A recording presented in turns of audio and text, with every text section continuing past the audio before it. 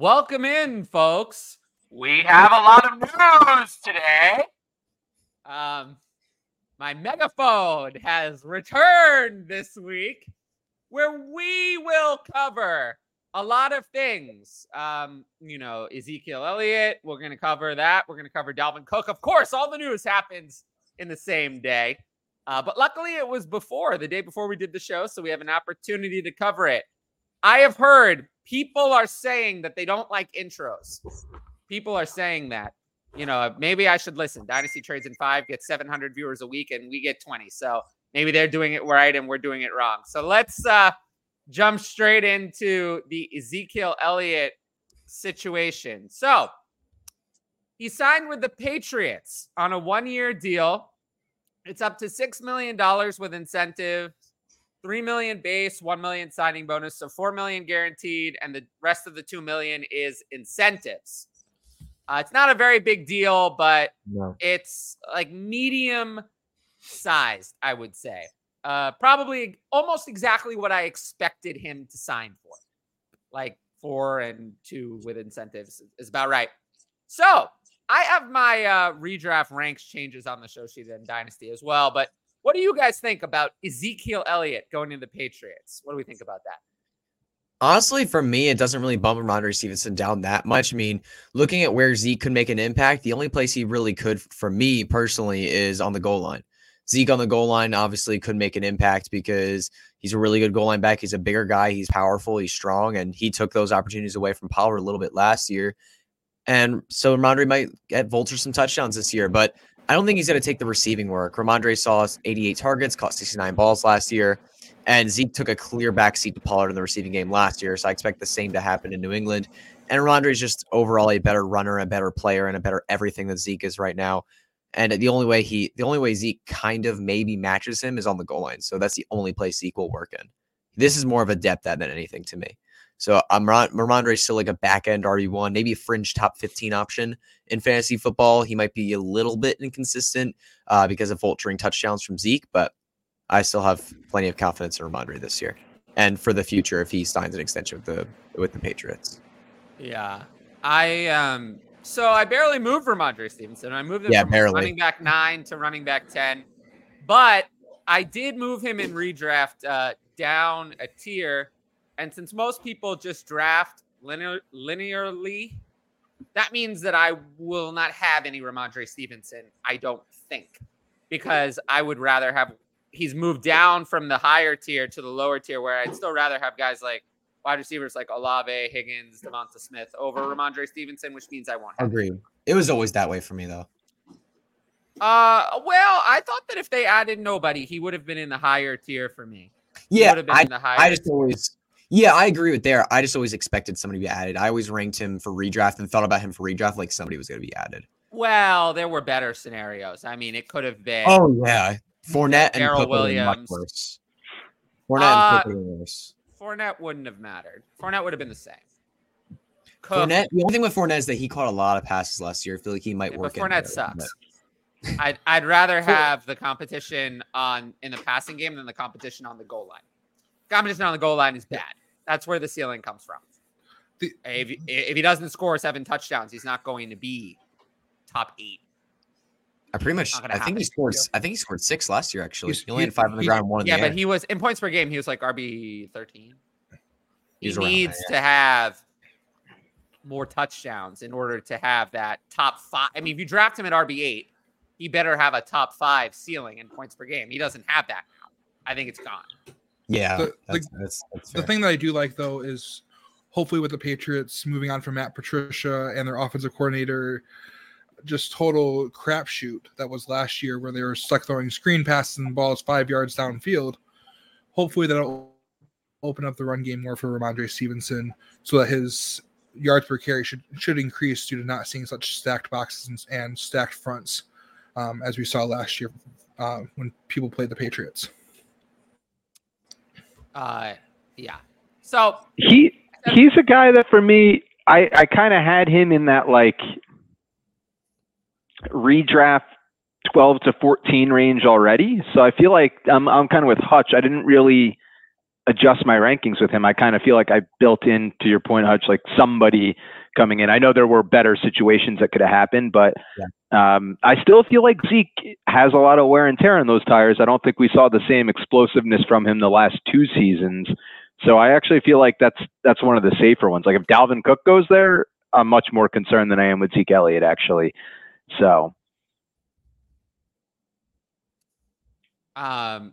Yeah, I just feel that Ezekiel Elliott is something, as would Fournette or Hunt. To me, they were all the same. Dalvin Cook's the one who matters. Because Dalvin Cook will be, Dalvin Cook's the one who matters. We're going to get to that in a second. But, I'm not really, I think people overthink these things. They overthink, oh, well, it's going to be this type of role. Oh, there's going to be competition. There's going to be competition, and, it's going to be some sort of competition. I think Zeke, Fournette, and Hunt had about the same left in the tank. Zeke played the best of the 3 last year.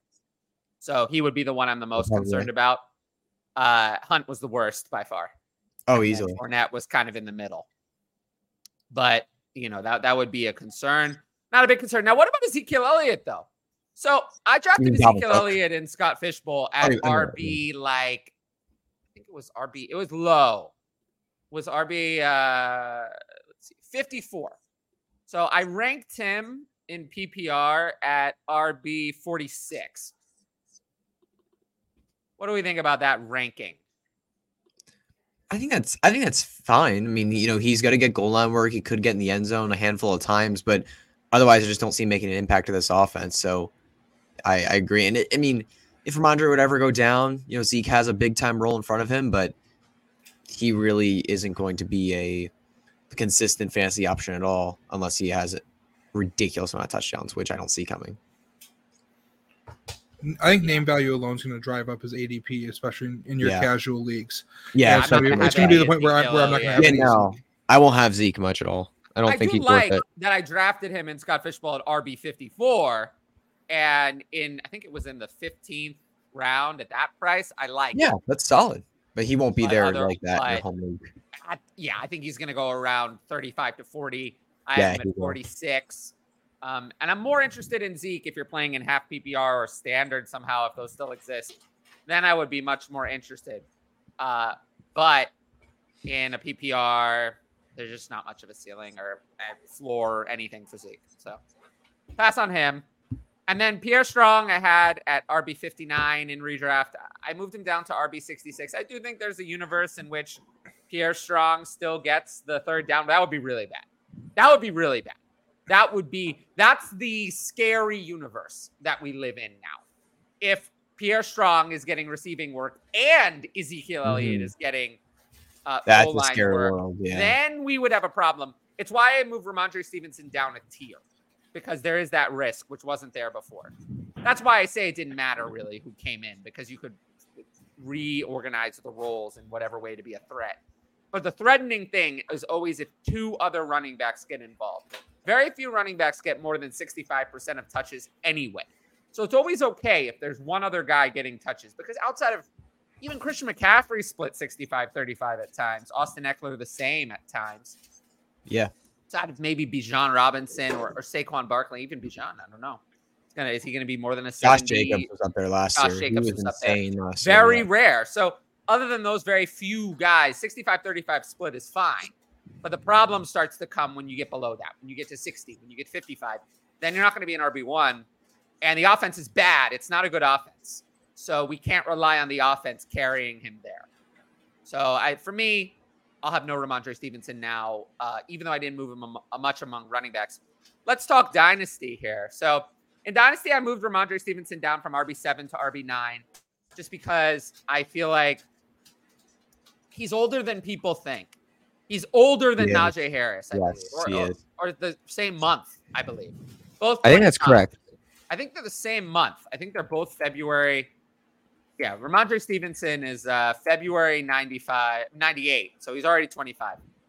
So he's going to hit free agency at like 27.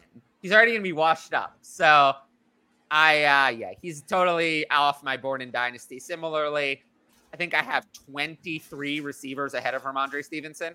So I'm not going to have any. I never did. I think that's fair, honestly. I think it's a fair rank. I have him ranked right now around, I think in Dynasty, right now my Dynasty rankings have an RB12, actually, just a little bit lower. 12. Then I'm What's that? 13. Yeah, I've got him at 12. I'm kind of in the same boat as you, Tyler. I just, after the couple of years, there's just no, it just doesn't seem like he has much potential after these 2 years. Yeah. So in one QB, I still have Bijan Robinson at 4. And then I have Gibbs, Hall, and Taylor, Christian McCaffrey, and then I don't have any other running backs in the first 2 rounds. Saquon Barkley and Travis Etienne are in round 3. And yeah, Jacob Stevenson and Walker are at the end of round 3. So not great about the running back position. As for Dynasty, I have I put Ezekiel Elliott at running back 57. I had him at running back 63 before. The thing is, he got a job where he's going to have a role. So he's going to have a role. So 57 in Dynasty, it's a price. It's a price. I moved him up. I moved him from like 58 to 52. That's where he's at for me. Same move. Yeah, different. Just a little bit higher. Just if he gets in the end zone a few times, that could be valuable. But yeah, it's just there's not much. And then Pierre Strong and Kevin Harris, I moved down, obviously. Oh yeah, they're gonna have a role. Yeah, they're in trouble. Kevin Harris, especially. There wasn't ever really a thing, but no, he's bad. He's bad. Yeah, there's no upside here whatsoever for him. Yeah, I agree with that. But it's interesting. Let's move to a couple of the chat questions. I think we've covered Ramondre Stevenson and Ezekiel Elliott very well. We'll move to a couple of the chat questions, and then we'll come back to Dalvin Cook and the Jets. So, first question from Patrick Asdell. I don't know who that is. Ooh. Michael Wilson or a random 2024 second? Okay. Michael Wilson is on this show sheet somewhere. It's such a long show sheet, I can't find Interesting. it. But I will say that I'd just still go with a second. It's tough. It's close because Michael Wilson, the thing is, when you look at him specifically on that offense, he's like the only receiver.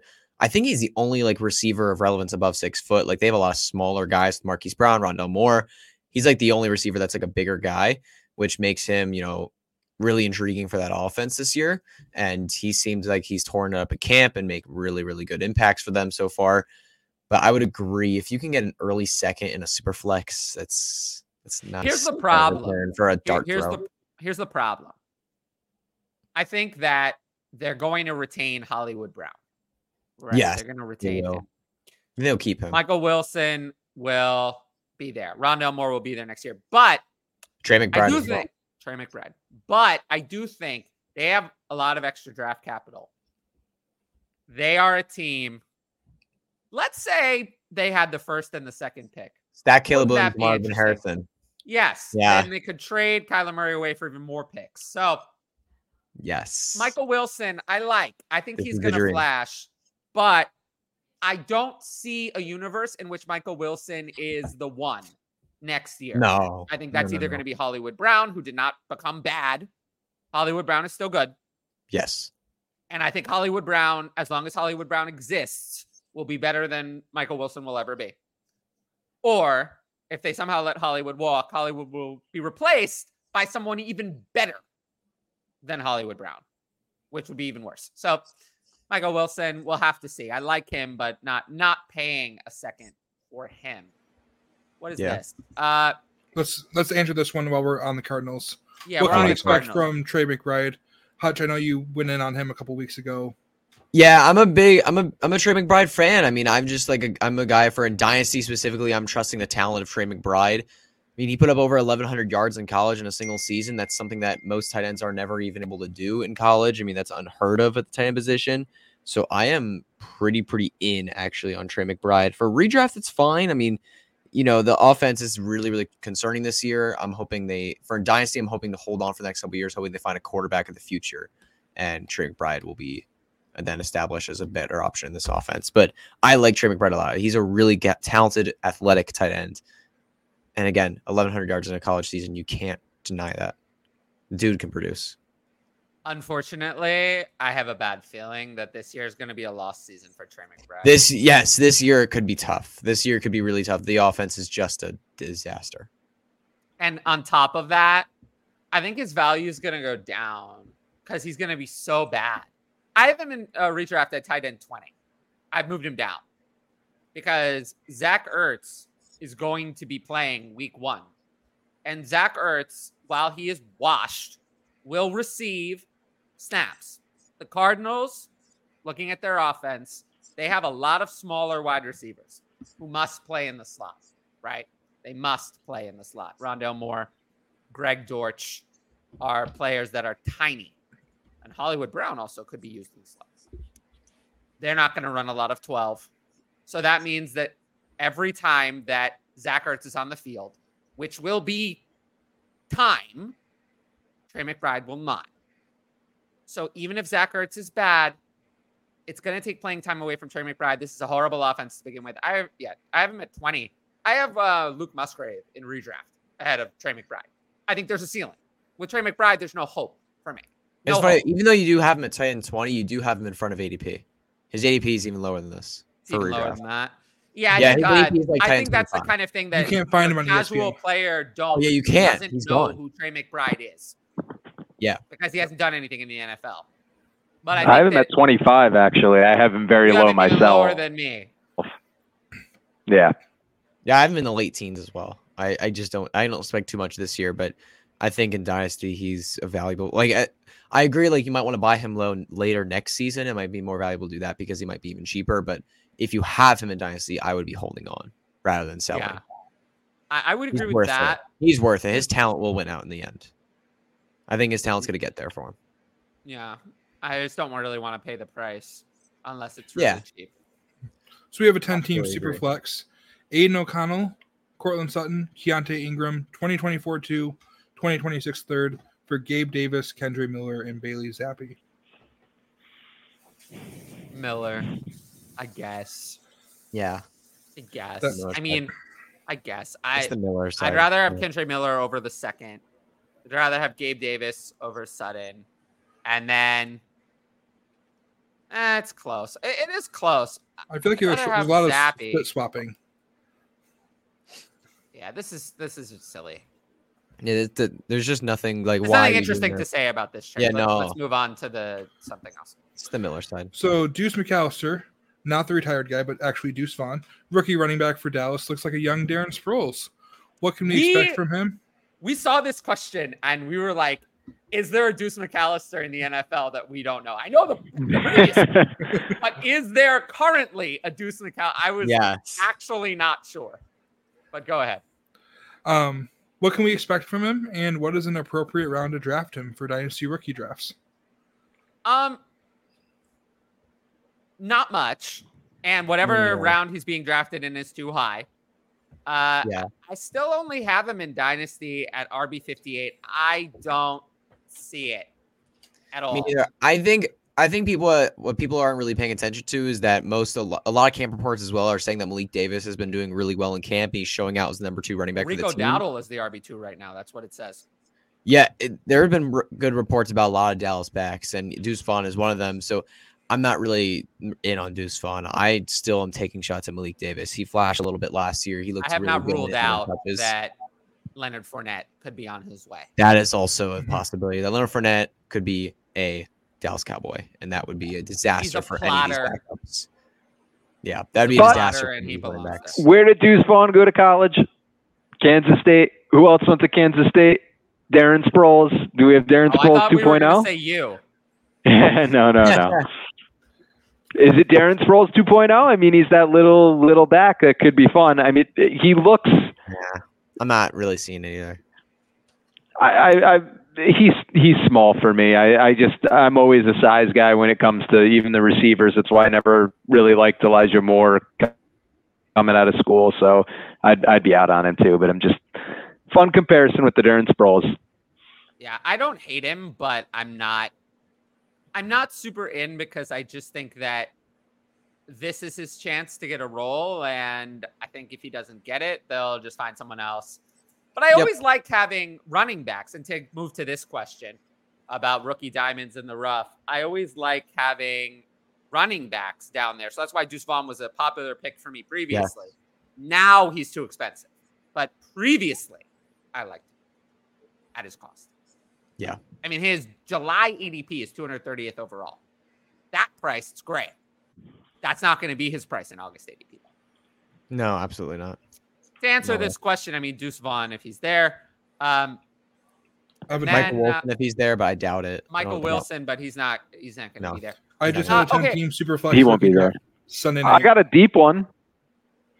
Well, 401 and 402, Go ahead. though. That's not deep. That's 31st and 32nd overall in a 10-team. Oh, overall, okay. That's not. The one that I think could be there that might not have been there originally, but who could be there now is Cedric Tillman. Nothing has been talked about with Cedric Tillman. He basically he had that one catch, right? But other than that, Elijah Moore has been the talk of Browns camp. And Cedric Tillman is not. So he's someone I think that he didn't become bad. I mean, his prospect profile says he's very good. So he would be top of my list. Tank Dell also, but he's not going to be there anymore. Remember the name A.T. Perry? I'm a big A.T. Perry guy, so that's my deep rookie. Yeah, that would be for a different question. And I like A.T. Perry, but there's other guys that I like more. That are in the similar group. This trade is easy. Specifically, Demario Douglas and Xavier Hutchinson, I like a lot more. Yeah, those are and for the record, I published a video saying to add Demario Douglas. You can go check the date in June.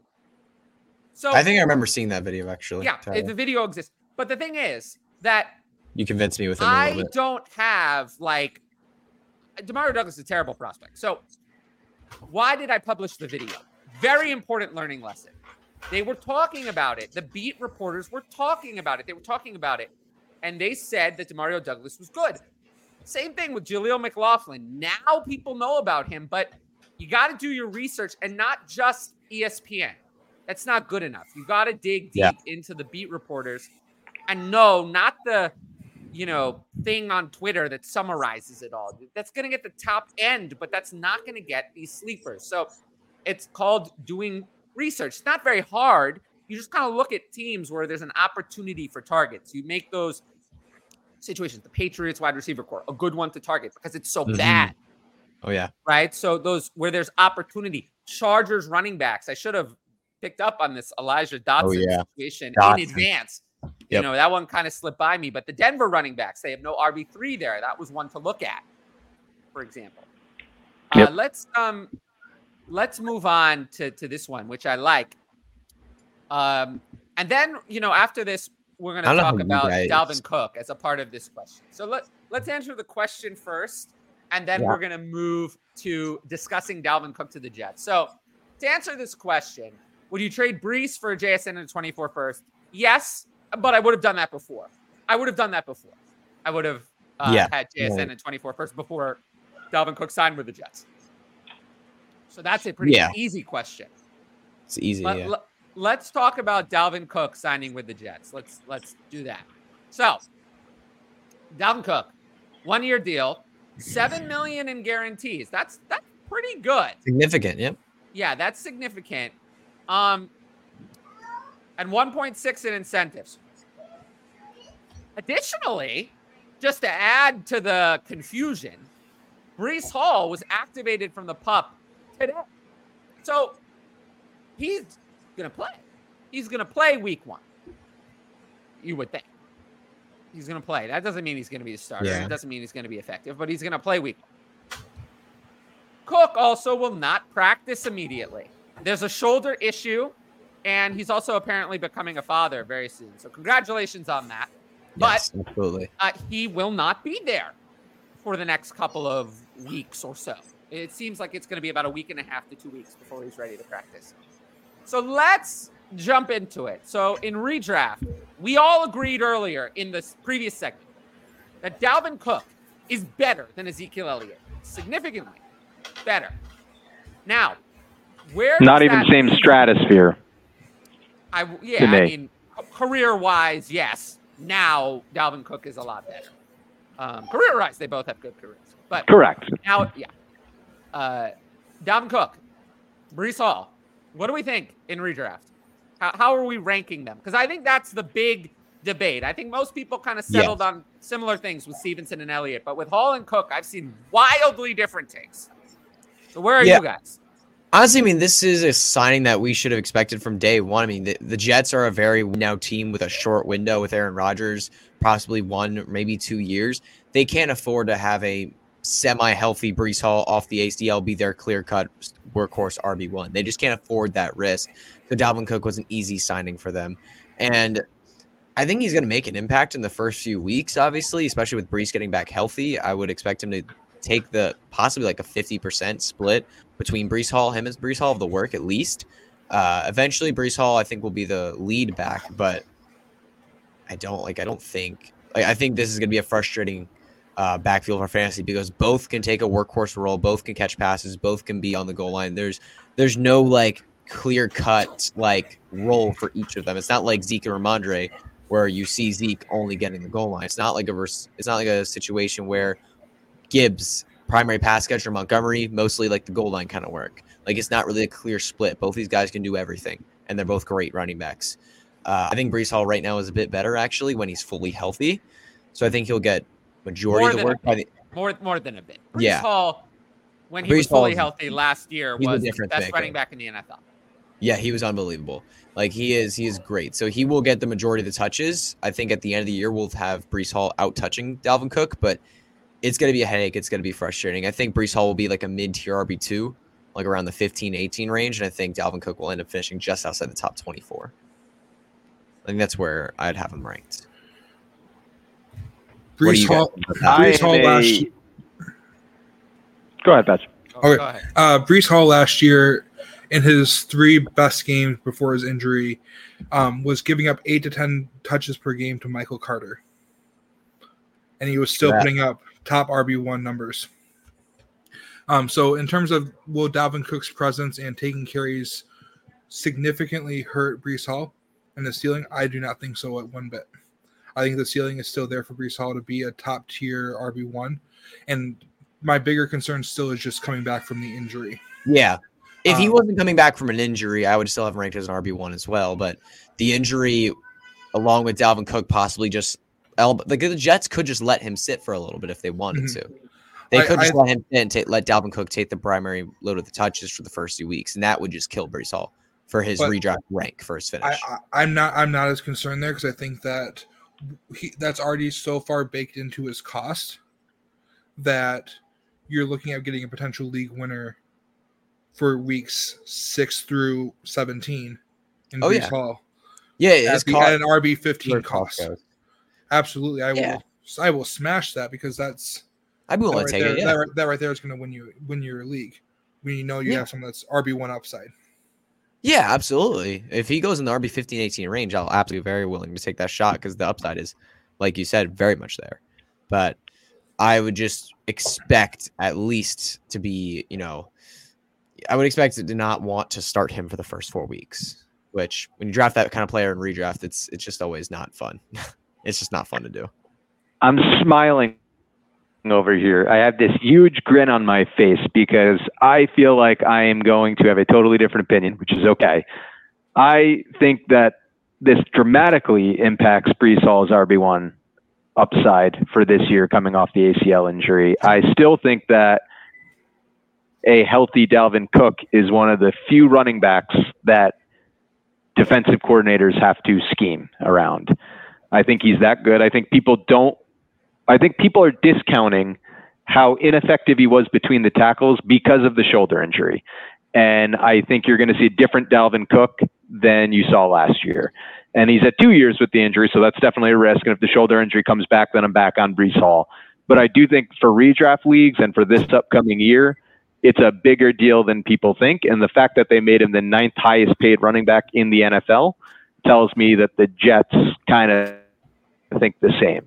because there's still good free agents out there that could have had a meaningful impact to the New York Jets overall roster. I don't think they're spending it on a running back, $8.6 million, potentially $7 million guaranteed, unless they have a significant game plan for Dalvin Cook. He also, when he was determining where he went, it was, can you win now? And am I going to get the opportunity to be the lead back potentially? And I think he's going to have that with the Jets. And I know people are chomping, and I'm going to be one of a very few handful of people that think this, but I'm always been a big Dalvin Cook guy since college. I think he's a special back, and I still think he's got juice in the tank. Well, typically running backs coming off 4 straight years of 250 carries tend to be terrible. They tend to be washed. And usually players who have shoulder injuries, I don't care how many times you get surgery done. It's been the same shoulder injury like 5 times. You can get as many surgeries done as he wants, but it's not fixed. It's not going to be fixed. It's not going to be what it was before. How many times it's been hurt, how many times he's played in a harness. For me, Dalvin Cook. The harness is a secret weapon, though. Remember that game where he had the harness on? I do remember that. Like so many. We're getting to a point. Almost 1,300 career carries. We're getting to a point now, many injuries. We're getting to 28 years old. Essentially, it's a decision point. The way it works for running backs of that age is either you're a Hall of Fame level player or you're done. Those are the 2 choices. You're either Adrian Peterson or you're not. And while I like Dalvin Cook, I'm going to bet that he's not. That he's not that. Can he still be okay? Yes. Is he still elite? No, he wasn't last year. And he wasn't even close. He wasn't elite in any way. He wasn't elite at anything. He was actually bad. So could he be better with the allegedly healthy shoulder? Maybe. Is the fact that the shoulder is still not healthy a bad sign? Yes. I would have liked to hear. That's very poor, yeah. Everything is good. Totally healthy. Yes, he's going to go be a father and take paternity leave. That's great. But the shoulder, we're now at August 15th. It's still an issue. And this has been an issue for 4 years, constantly. I don't like that it's still an issue. If I didn't hear that, I might have him ranked a little higher. But because of that, I can't trust Dalvin Cook to hold up or be effective for an entire season. So for that reason, I have Dalvin Cook ranked at RB 31 and Breece Hall at RB 12. And unlike Ramondre Stevenson, I think there is a universe. I have them in the same tier, but I think people are going to have Breece Hall lower. So I think there is a universe where I could have Breece Hall shares in redraft. I think that universe does exist because there is a point where if wide receivers are gone and tight ends and premium quarterbacks, that I could take a running back in that tier. And it's more likely to be Breece Hall because I think he's going to fall further. I think someone said we were talking about RB 15, RB 18. I think that's where he's going to fall. And since I have him at RB 12, I think that is a value. And I could see taking Breece Hall. The problem is in that range, everyone has a problem. And it's big. It's a big problem. Yep. Look at that range for a second. Yeah. Ramondre Stevenson is at 10. I have him at 10. A problem is that the goal line work could be a 3-way split. It's a problem. Jahmyr Gibbs, I have at 11. I like him, but we don't know what the split is going to be like. Is he going to get any goal line work? If he doesn't get any, he's going to struggle to live up to that RB11 price. He's got to get some. Doesn't have to be all, but it's some. He has to get some. If you get no touches in the red zone, you're not going to be RB11. You're just not. It's not going to happen. I'm betting he does get some, but it's a risk. It's a risk. Breece Hall, I have at 12. Najee Harris at 13. He looked terrible. Terrible. He looked like he was running in mud. Jaylen Warren looked better. Jaylen Warren is coming on the field for third downs. Doesn't sound so good. Travis Etienne at 14. Well, we saw the picture of him and Tank Bigsby. We saw how Tank Bigsby looked. It's very concerning to me. Tank Bigsby was a very effective college running back. Very effective. Aaron Jones at 15. He's 28.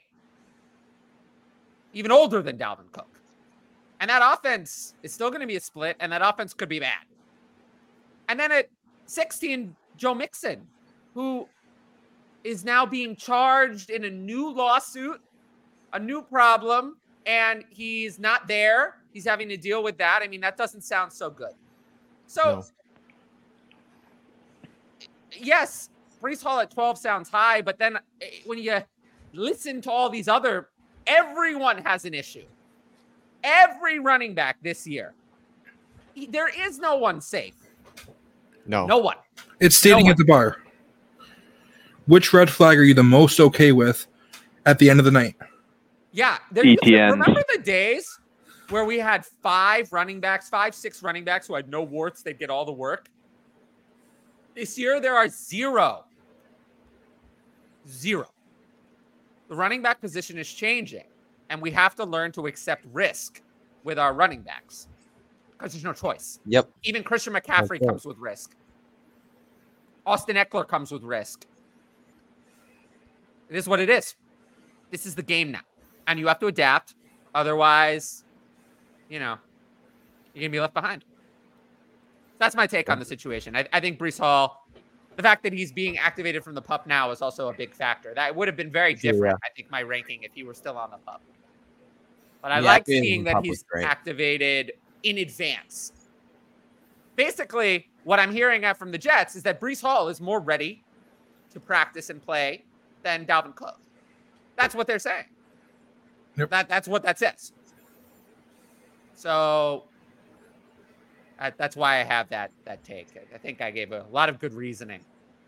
Very fair, yeah. Now, I moved the Jets' other running backs off my redraft rankings. Let's talk about Dynasty. So we're not done. The interesting thing is that I didn't really move Breece Hall or Dalvin Cook in Dynasty at all, which is weird. But I guess that means I was happy with how I ranked them before. And I feel like I kind of had this priced in for a while. Yeah. I was hoping Dalvin Cook would go to Miami. Then I think we'd get to see that'd be the best. What Ryan was talking about. We're not going to see that here. Even if he is the starter, it's still not going to be that. Agree with that. I think it's going to be, you would have a better path to showcase with Miami than he will with Breece Hall. Breece Hall is still a very uberly talented running back. That aside, the scheme for the Jets is the Nathaniel Hackett scheme. And that was so wonderful. So that's not the scheme I'd want. Whereas Miami is gold. Mike McDaniel is the gold scheme. The genius scheme. The Kyle Shanahan running back scheme. Yep. I mean, it did get Aaron Rodgers 2 MVPs. Right, but Aaron Rodgers is not a running back. Aaron Rodgers is not a running back. I do think that Nathaniel Hackett is more effective in the passing game than people think, and Russell Wilson was the problem. But his running scheme is bad. He's also the one who misused the Packers running backs in the first place. Remember that we always complained about the usage for Aaron Jones and A.J. Dillon? So many complaints with Jamal Williams. Whose fault is that? Hackett. So, yeah. So he's responsible.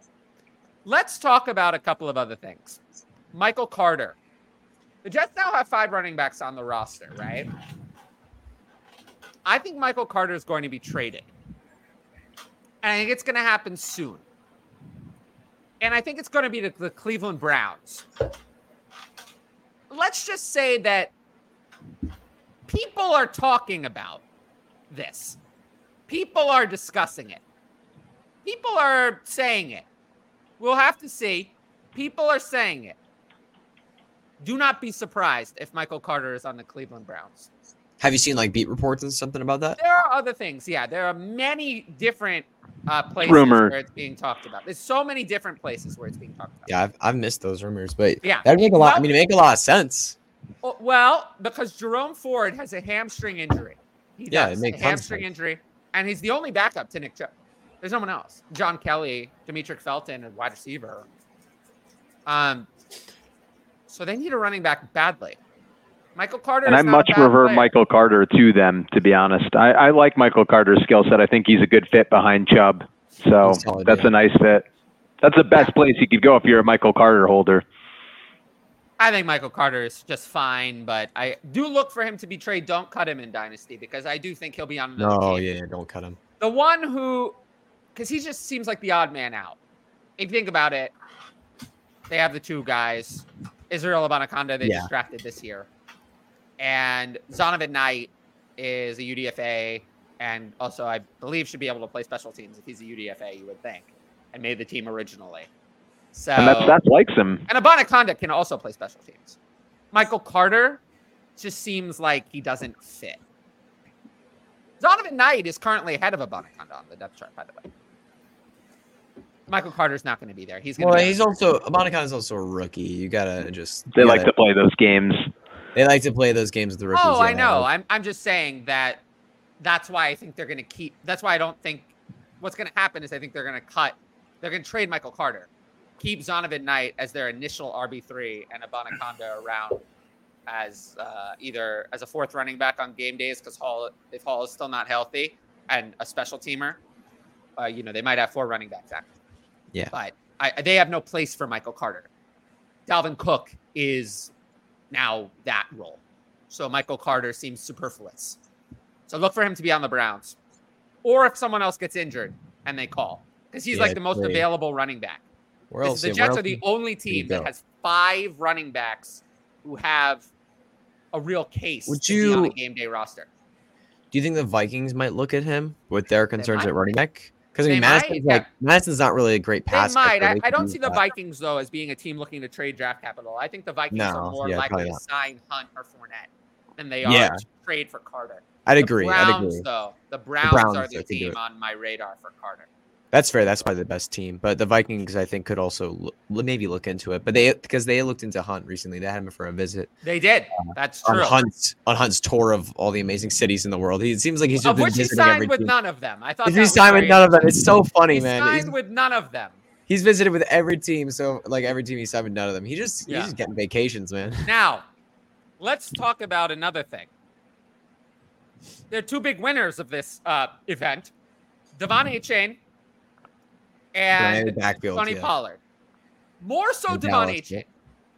Devon Achane is a huge winner. Huge winner. Because there was one Dalvin Cook, and he was going to go to one of these 3 places, Miami, New England, or the Jets, and cause a big problem there. And he didn't go to Miami. I don't see Miami signing Fournette or Hunt. I think it was Dalvin Cook or nobody for them. They have Jeff Wilson and Mostert. I don't think they don't need a third of those. No, they don't. Or slower and don't fit the scheme. So it was Cook or nobody, and they were happy with what they had and signed nobody. So Devon Achane is a big winner to me. Tony Pollard as well. I don't see the Cowboys could sign Fournette, but I would be more scared of Zeke. I think Zeke had more left than Fournette or Hunt. And we know the Cowboys already liked Zeke, so he would be more likely to get a role. I'm not sure Fournette or Hunt coming in would get the same. Pollard was like a top 10 running back last year with Zeke getting a lot of touches. So I know. But now I think Pollard has the ceiling to be. I see a lot of people ranking Pollard as their RB1. I think that's ridiculous because I don't think he can hold up to the touches. But Pollard absolutely has a top 5 ceiling. Yeah, he does. He does have that ceiling if he can really handle those touches. But I don't after watching what he's done over his career, looking at everything he's done, that handle of that amount of touches is something that he's not going to be able to handle. There's just no way. Yeah, I still have him in the second It'll break down his body. I still have him in the second tier of running backs. I still have McCaffrey, Eckler, Bijan, and Barkley in the first tier. And Pollard's in the second tier. That's fair. Yeah. So I agree with that. I don't have him in the running back 1 overall group. But after that group, he's starting to become one of the safer options, I think, especially with the way the landscape has changed. So I'm actually Dalvin Cook in on him. Go there. Jerry Jones could have signed Dalvin Cook if he had wanted to. Now that's Jerry Jones move to sign another quote-unquote superstar running back. That is very much a Jerry Jones move. It would be a very Jones move. So, okay, let's get back to the questions now. With Anthony Richardson being named the regular season starter today for the Colts, does he move ahead of Bijan in the Superflex rookie rankings? Can we harmonize this? Hell no. Hell no. No. Tyler doesn't even move up to your 102. It's no. It does give me. I mean, it does give me a bit more confidence in him as a player. It does give me a tad more confidence. No. Yeah, there you go. Meaning, Bring it out. Bring it out. There's one other thing. If you're watching the video, don't forget to like, comment, and subscribe. Thank you. Love it. Go ahead. Love it. But with Anthony Richardson, I mean, given the fact that he's the week 1 starter, it does give you a little bit more confidence of what the coaches are seeing in him at camp. And we've seen highlights all day. But when it really comes down to it, they're starting him week 1. They believe that he can be a starter in the NFL. And that's at least a good sign. So maybe not. I don't think it's changing my rankings ridiculously. Obviously, for redraft, it might move him more into that QB1 area because we know he's starting week 1. But for Dynasty, not too much. But I think there's at least a confidence boost here for Anthony Richardson. The fact that maybe he develops into a solid passer. What's that? I've always thought he was going to start. Yeah, I've always been on that side as well. I've always been thought very confident about that. I've always been on that side as well. I thought maybe Rich Minshew can get in for 3 or 4 games, but I never had any doubt really. I thought Richardson was not after not since early reports in May and June. I've had it ranked as if Richardson is locked in week 1 for a long time. It's fair, yeah. This is news to me. It's the same news as Bryce Young being named the starter, in my opinion. Yeah. I did move Gardner Minshew down, not because I was surprised, but because if they're making this decision this early, I think that says something about Gardner Minshew. It could, yeah. That he's just a backup. He's not in. So I moved him down in my Dynasty rankings, good 30 spots in Superflex, away from the Taylor Heineke, Jacoby Brissett, kind of could get in Sam Darnold group. And now he's in with the Mike White group. The true backups. Backups, yeah. I think we're done. I think we will never see Gardner Minshew as an intended starter ever again. Once Urban Meyer took that reign from him and gave it to Trevor Lawrence in middle of August, it was over, wasn't it? 2 years ago, that was all she wrote. That So we got a 12-team, 1 quarterback, start 8. Give Sanders, Freiermuth, and the 205. I'm guessing that's Miles Sanders. And get Mark Andrews. Andrews. Yeah. Yep. Andrews. Yeah, that's an easy one. That's not even a decision. Yeah. Let's next one. All right. 2-sentence answers. Thoughts on Mingo? I did a whole video on him. Not a I whole think video, but I think Jonathan Mingo has some upside. I mean, this receiver room is so ambiguous. He has all the upside in the world, but I'm not big of a fan of him as a prospect because he had, his physical tools seem insane. His size and speed combo is AJ Brown-esque. It's kind of wild, but he never produced in college. He had all the opportunity in the world too, and he just never did it. So I'm quite worried. I drafted him here and there in Dynasty and in fantasy football in general, but not all in. And then Flowers has been making all the noise in the world at camp, and I'm pretty intrigued by him. I'm willing to take a dark show. Yeah, I'm willing to take the shot on him because the more that you think about it, it's just they knew that they had Rashad Bateman, they knew that they had OBJ, but they decided to take him in the first round of the NFL draft anyway. They have a plan for him. So I'm very interested in him, especially with the Ravens and Todd Monken's offense looking to pass more. There should be room for a receiver to step up outside of Mark Andrews. There should be room for it, and that's where Zay Flowers could really make an impact. Zay Flowers in that room makes it with Odell Beckham and Rashad Bateman if he's healthy and Mark Andrews. It gives what I really love is it's gonna quell all those concerns about is Lamar Jackson a passer or not. You're gonna find out now. You're gonna get your answer this year for sure. This is the best weapons he's had by a long shot at receiver. I'm excited to see that. I think Flowers is going to be a good player. I'm not as high on him as some are. I know he's making a lot of noise in camp. A lot of guys in the past have too. I think he's going to be a good wide receiver. I worry about size on guys like that.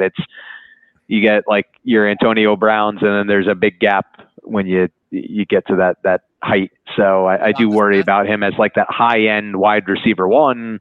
I don't think Flowers ever becomes that. Mingo is an interesting case to me because I think that staff loves him so much. They're so confident in him that he becomes a little bit more intriguing to me. And I think when I rewatched him after he was drafted by Carolina, I I realized how bad Ole Miss's quarterback play was.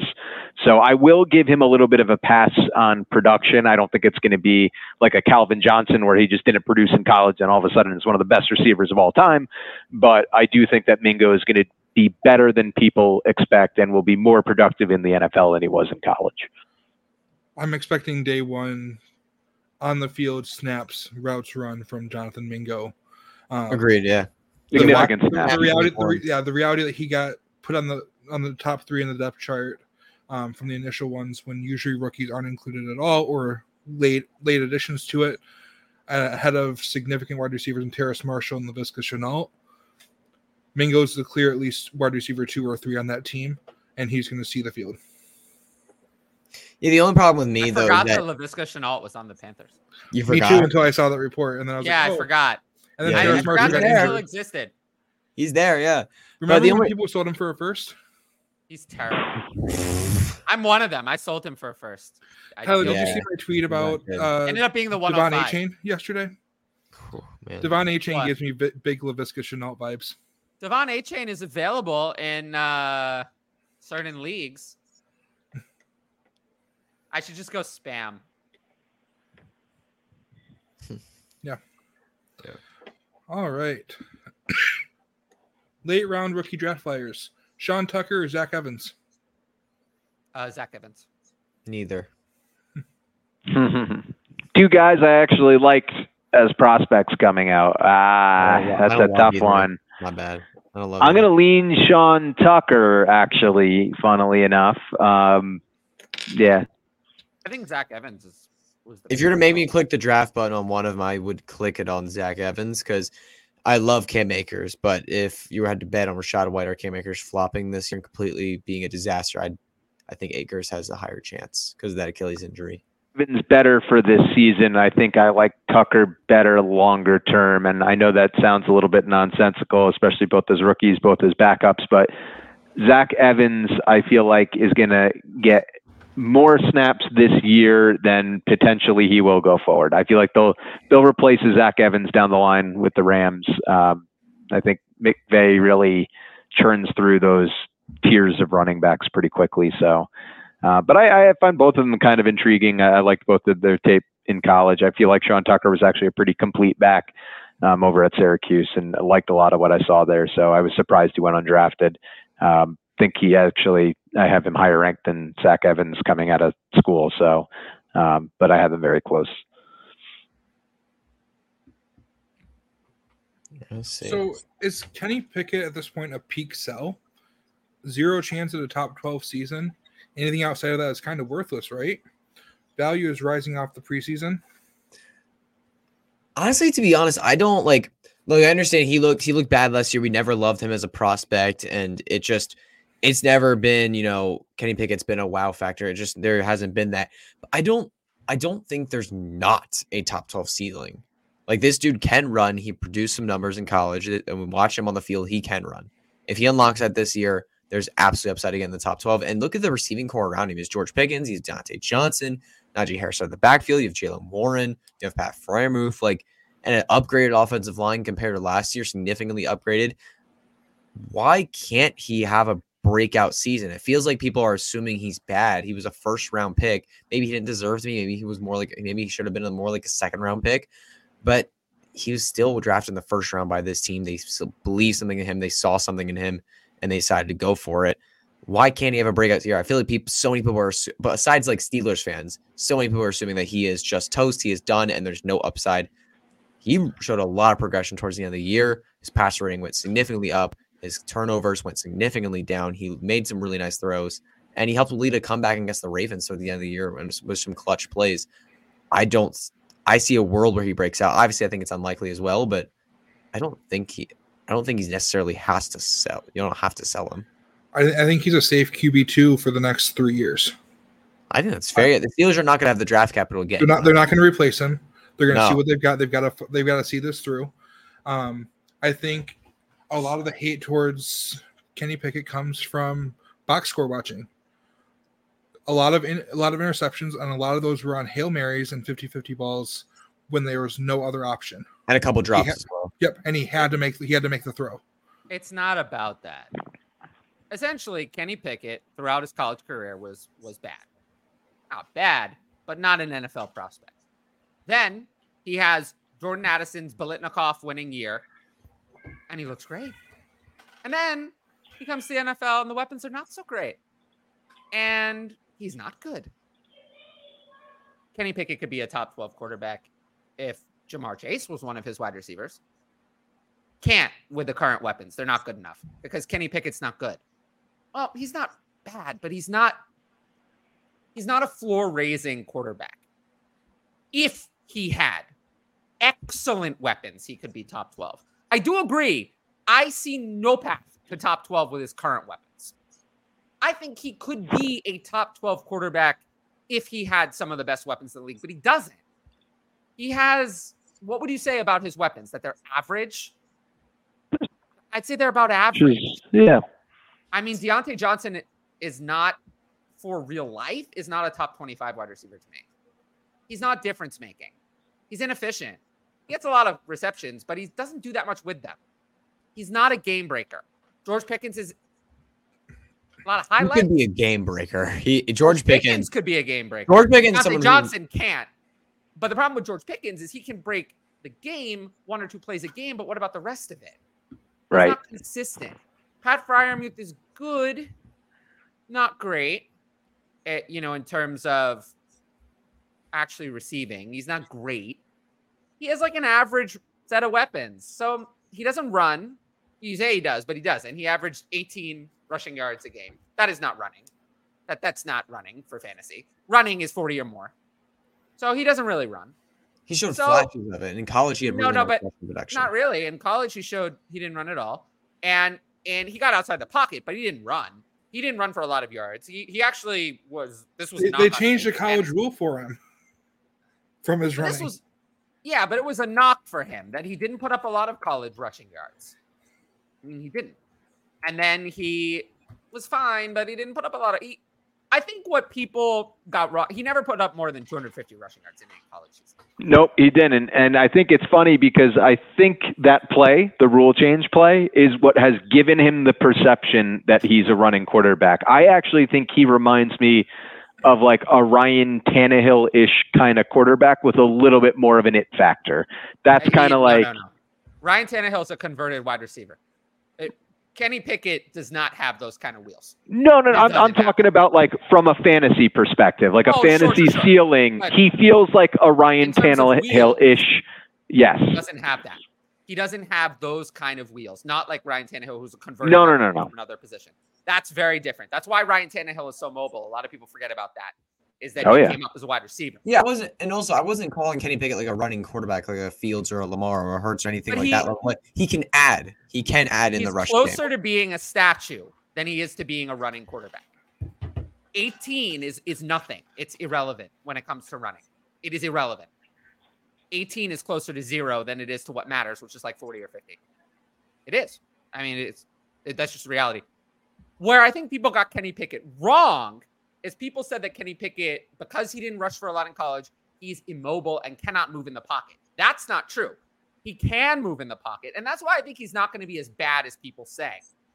But in terms of fantasy, I don't see it. Doesn't run enough. Not a floor-raising quarterback. I'd find it hard to believe he finishes higher than quarterback 15 in points per game, and that's at best. I have him in redraft at quarterback 24. So I'd sell him. And it's funny, I think you nailed it with his, I was going back to my draft notes on Kenny Pickett, and I did talk about how he's evasive in the pocket and fast enough to be an occasional asset in the run game, but that's not where he's going to win. That's exactly how I see it. Yeah. I will also say this, though. That doesn't mean that I find Kenny Pickett to be a sell. Kenny Pickett, I think, is going to retain that job, and I think he's going to be a lot better for real life than he is for fantasy. There's a universe in which Kenny Pickett finishes at quarterback 24 and the Steelers have a winning record. Yep. That universe exists. Absolutely. Actually, I think that's not that unlikely. I think you nailed what the Steelers' outlook and Kenny Pickett's outlook looks like, to be honest with you. I think that's spot on. That's really good, yeah. So he's actually a buy for me in Dynasty, not a sell. I think a lot of people are too low on him. Yeah, people think he's going to be erased after his first year and be replaced. They just don't have the replacement for him, and they're going to win games. Yeah, he's better for real life than he is for fantasy, and the Steelers give their quarterback such a long leash that I think that Kenny Pickett, you got his whole rookie contract of him playing. Yep. So probably this year, next year, minimum, and then probably at least part of the year after that. So he's a. The Steelers are never bad enough where Mike Tomlin's such a good coach. They're never bad enough where they're in the range of like that elite quarterback anyway. So exactly, if they're not in that range, it's going to be hard to replace him. 12 teams, start 10 lineup, Superflex, PPR, 1.5 tight end premium contender. Trading for Bijan or give up your 2024 and 2025 first and second and early 24 second, Romeo Doubs and Hendon Hooker. So what's that? 3 2s, 2 1s, 3 2s, 2 1s. Romeo Doubs and for Bijan. I'll take Bijan, but it's close. Yeah, that's close because that's a lot of compensation. I'm listening, but if you're a contender right there, I'm hesitant to say here. I'll take your pick 9 or pick 10 as the first pick I get back in that trade. Yeah, I'll take Bijan barely. I will too. Yeah. I also say know your skill set too. Like some people really can't draft in rookie drafts. I have some league mates that just whiff all the time in rookie draft picks. If you're one of those people, then I think, I definitely lean the Bijan side. No, there are no such people because those people should go to patreon.com/fantasy advice and sign up for my Patreon and I'll do it for you. And then I'll see that? Lob you a softball, sir, right up to the top it's in the Hollywood Square. Click the link, sign up right now, and do it before you mess up your team. That's true. I'm a lot better before you mess it up. All right, another Bijan question. There's the link for anyone interested. Go back to the Bijan question. Bijan and Kyle Pitts or Ramondre, Olave, Pat Freiermuth, and Zay Flowers. Is there a format here? I would assume just. I don't think it really matters no because I think it's the Olave side no matter what. Because it is kind of tough. Yeah, because Olave and Olave's not worth that much less than Bijan. Olave and Flowers to me is worth more than Bijan. And then Ramondre and Freiermuth, that's a good price. I mean, I like Flowers a lot. Just seems like there's more value in the 4 players. Kyle Pitts. Here's my take. Pitts and Olave, long term to me, I actually view very similar. I still am very much in on Kyle Pitts. I think rookies coming in, getting 1,000 yards in the NFL is still that very, very young age for Kyle Pitts. I think if I stack ranked who I like in Dynasty top to bottom from here, I'd probably go Bijan, Pitts, Olave down the line. So I'd lean to the 2 players that I prefer more, and I would go Bijan and Pitts. But I do see that's heavy compensation, and I really do like Chris Olave a lot too. It's not a knock on Olave. I'm very, very high on Olave. Just also very high on Kyle Pitts. Yeah, I actually think it's Zay Flowers and his changing value that's making this much easier to go to the 4 players. Yeah. All right, we got a question about former USC wide receivers. Would you trade Drake London for Jordan Addison straight up? No. Not me. I would take London. I think what you started to see when Mariota came out was how well he could be utilized and how big of a focal point of an offense he could be. Whereas Addison, I really like Jordan Addison a lot too. End of the day, they still got Justin Jefferson. He's still going to be the number 1 there. You take Justin Jefferson out of the equation in Minnesota, maybe Addison gets a little bit closer to London for me, but I'm taking London. Yeah, it's definitely Drake London. He has the upside to be an alpha for this offense. And obviously the next year or 2 may be tough. If Devin Ritter doesn't work out and they replace him potentially with a rookie, if they can get somebody, if they're bad enough to get somebody, like they might not be bad enough to get a rookie pick up there near the 101 or anywhere near that. Their defense has made some upgrades this year. Their offensive core around Ritter is really good. So if they're not able to replace Ritter, they might be in a situation where they're stuck with that quarterback for a bit. But the quarterback situation is just a problem for Drake London for the next couple of years.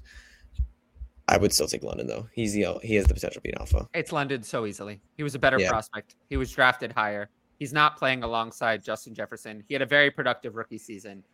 And he is the one who's doing well with Desmond Ritter, not Kyle Pitts. No, it's not Kyle Pitts. Kyle Pitts is very concerning to me. any quarterback can support one fantasy weapon, no matter how bad you are. Any quarterback can support one fantasy weapon. The problem is when we start to get to 2, and Kyle Pitts is going to be the one who suffers, not Drake London. Yep, agreed. Jeremy says, "Hey folks, keep up the great work," with a fire emoji. I agree, it's been fire in here. Let's continue on. Louis G set Dynasty Superflex. Jalen Waddle, Dalton Kincaid in a 24 first, or Trevor Lawrence. Brutal. Trevor Lawrence is worth so much, but that is just too much to pay. So I'll take the package. I would as well. That package is insane. It's also you don't have to 10 teams. Oh, that's even worse then. Then it's the package. Yeah, you're guaranteed it's in the top 10 pick. Yeah, then it's the package. Yeah, it's package. Quarterbacks are worth less. Yep. What is stopping Herbert from being the QB1? Is there too much hype off the -8 Fields air yards? Oh, it's 2 separate questions.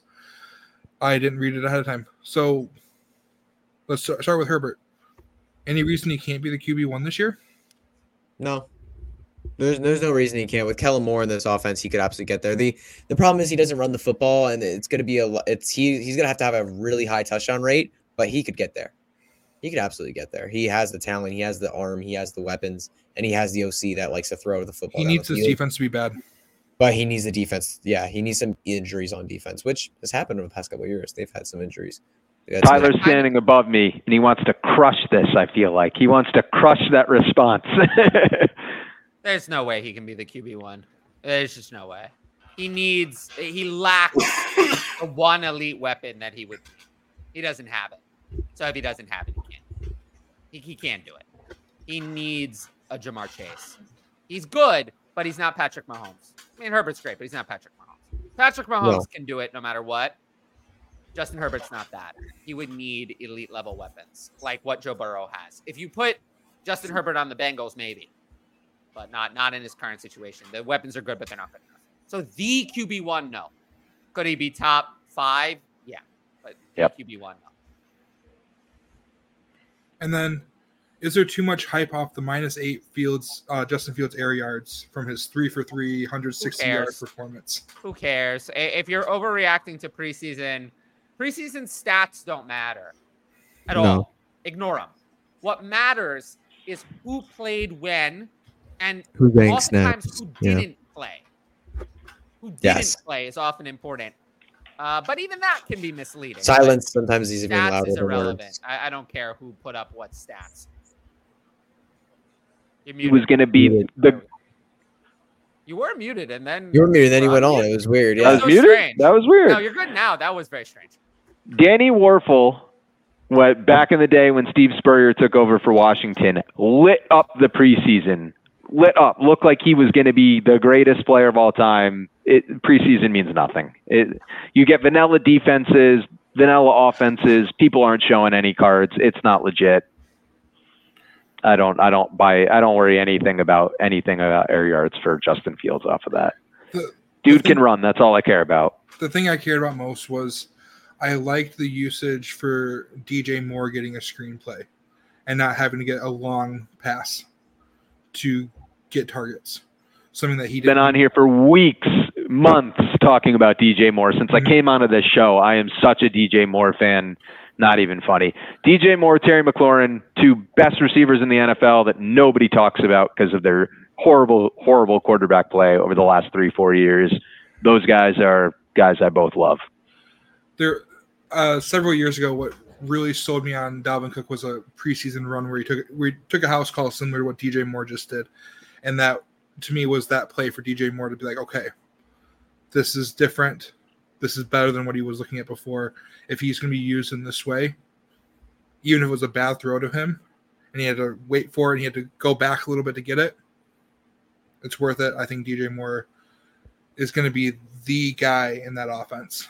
It's going to be. You know who DJ Moore is? He is the Bobby's a Beats of wide receivers. Underrated pizza, phenomenal pizza. I wore this shirt specifically because of last week. Repping the New Haven style pizza. That's who DJ Moore is. He's a stud. If you want to know more about the pizza, go listen to the last about 20 minutes of last week's episode. Leave a comment about your favorite pizza place, and we'll be sure to get back to you on that. You missed it, Tyler. I said DJ Moore was the Bobby Zabitz of wide receivers. I'm bringing that New Haven pizza the credit and recognition that it deserves. You guys, just like DJ Moore. You guys just spoke about the backup quarterbacks. I actually have Tua and Desmond Ridder in a dynasty. Would it be better to have Mike White with Tua's injury history or Heineke because Ridder may be bad? Mike White is losing the backup job. Mike White is losing the. Mike White has been horrific in camp. No, it's not Mike White. It's definitely Heineke. Heineke's the one that can play. Heineke? Yep, easily. And Heineke, see the field. Heineke, if he plays, he's actually not horrific for fantasy because he's willing to take shots down the field and he'll throw it all over the place. And he's willing to just chuck it. He doesn't care. He doesn't. I have won some super flex games because of Taylor Heineke. Yeah.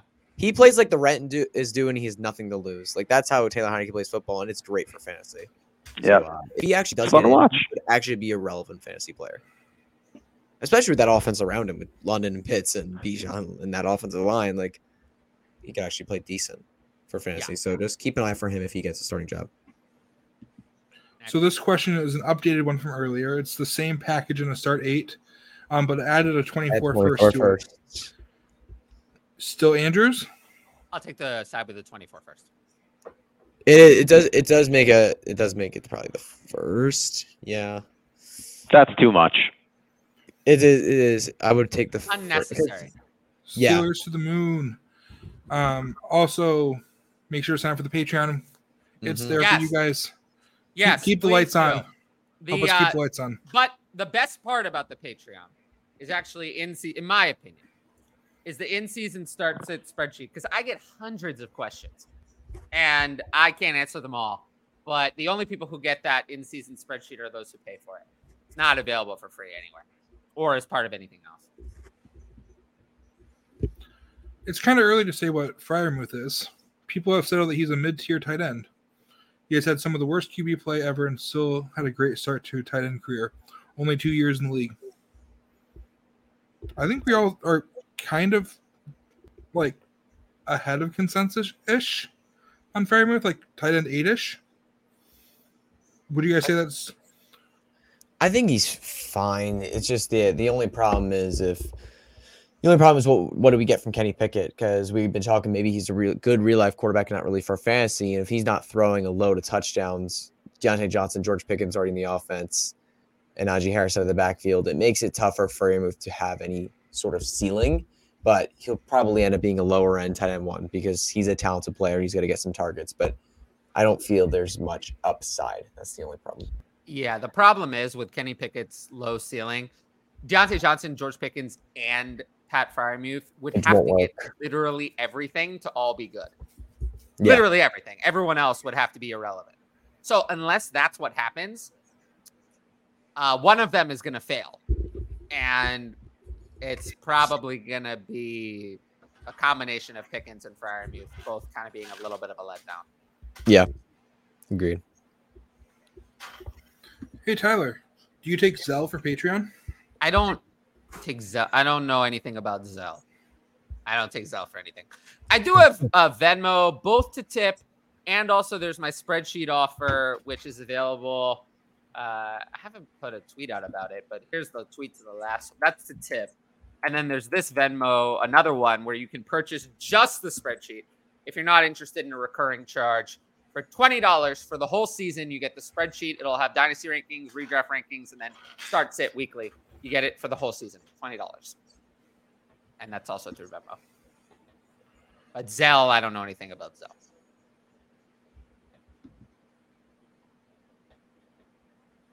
That London question is peak rookie hype. Take advantage of some recency bias. Yep, if you can. It is. Yeah. Dallas... is that even his first name? My head's blanking. Goddard. Thank you. Goddard or Pitts in Dynasty. And is it a huge gap? I'd take Pitts in a significant. Pitts in a significant, yeah. They're different levels of talents. It's a different level. Dallas Goedert's also, and he's way older. Years older. Yeah, he's also much older. Dallas Goedert's older than people think. Yeah, people forget about his age. It's I think people think he's younger, but he came into the NFL at 23 and a half at the start of his first season. So he's older than people think. and he played behind Zach Ertz for a while. That also. People forget. I mean, it's also Kyle Pitts is 22 with tremendous upside. Desmond Ritter's not going to be around for forever with Kyle Pitts. There are a few tight ends that come into the NFL with his skill set. He's a special tight end. It's not even close to me. I know I talked before I like him over Olave even in Dynasty. I definitely. Pitts had more receiving yards as a rookie than Dallas Goedert has had in any of his NFL seasons. Yep. Yeah, and Goddard sometimes has some health issues too. So I will also say 22. That I think Dallas Goedert's share of the Philadelphia offense could go down. I think last year, 4.6 receptions, 58.5 yards per game. That might be about the best case scenario unless there's an injury to someone else. Yeah, I don't think it's going to be better in terms of Brown and share. Devontae Smith soak up so much of that offense. They soak up 50+% of that offense last year. Like that's what the kind of target shares they're getting. They're just insane. Yeah. There's not much room for anyone else. All right. Superflex, Jahan Dotson, Cam Akers in a 24 first, or QJ and Jordan Addison? Well, I typically lean toward the 24 first in any question, but yeah. In this one, it's pretty even. The 24 first has the highest upside. I will say, let's go back to my strategy on 24 first. I talked about this on the Ask Tyler video. I talk about strategy a lot, and you can go view that on the YouTube channel. If I'm going to give up my 24 first, there's an opportunity cost to that. You only get to give up your 24 first one time, and this is not good enough. So if I'm on the 24 first side, I'm keeping it unless I get a better offer. I would prefer to just give the 24 first. It's also so much tougher to sell first right now because they're going to be so much more valuable when draft season comes along. They're just going to be more valuable. People are going to be so much more excited about them. So trading 24 first now in Dynasty is a really tough thing to do, and it's not always the best decision to do because you could just trade them for, if you can wait and trade them for later, they're going to pull so much more because people are going to be hyped. Especially the kind of thing I would do anyway. What's that? Better than QJ, and I prefer the 24 first to Addison, and then I'm also getting Akers on that side. Like I like the first side better. Yep, I'm a big Akers guy here too as well. So I am not.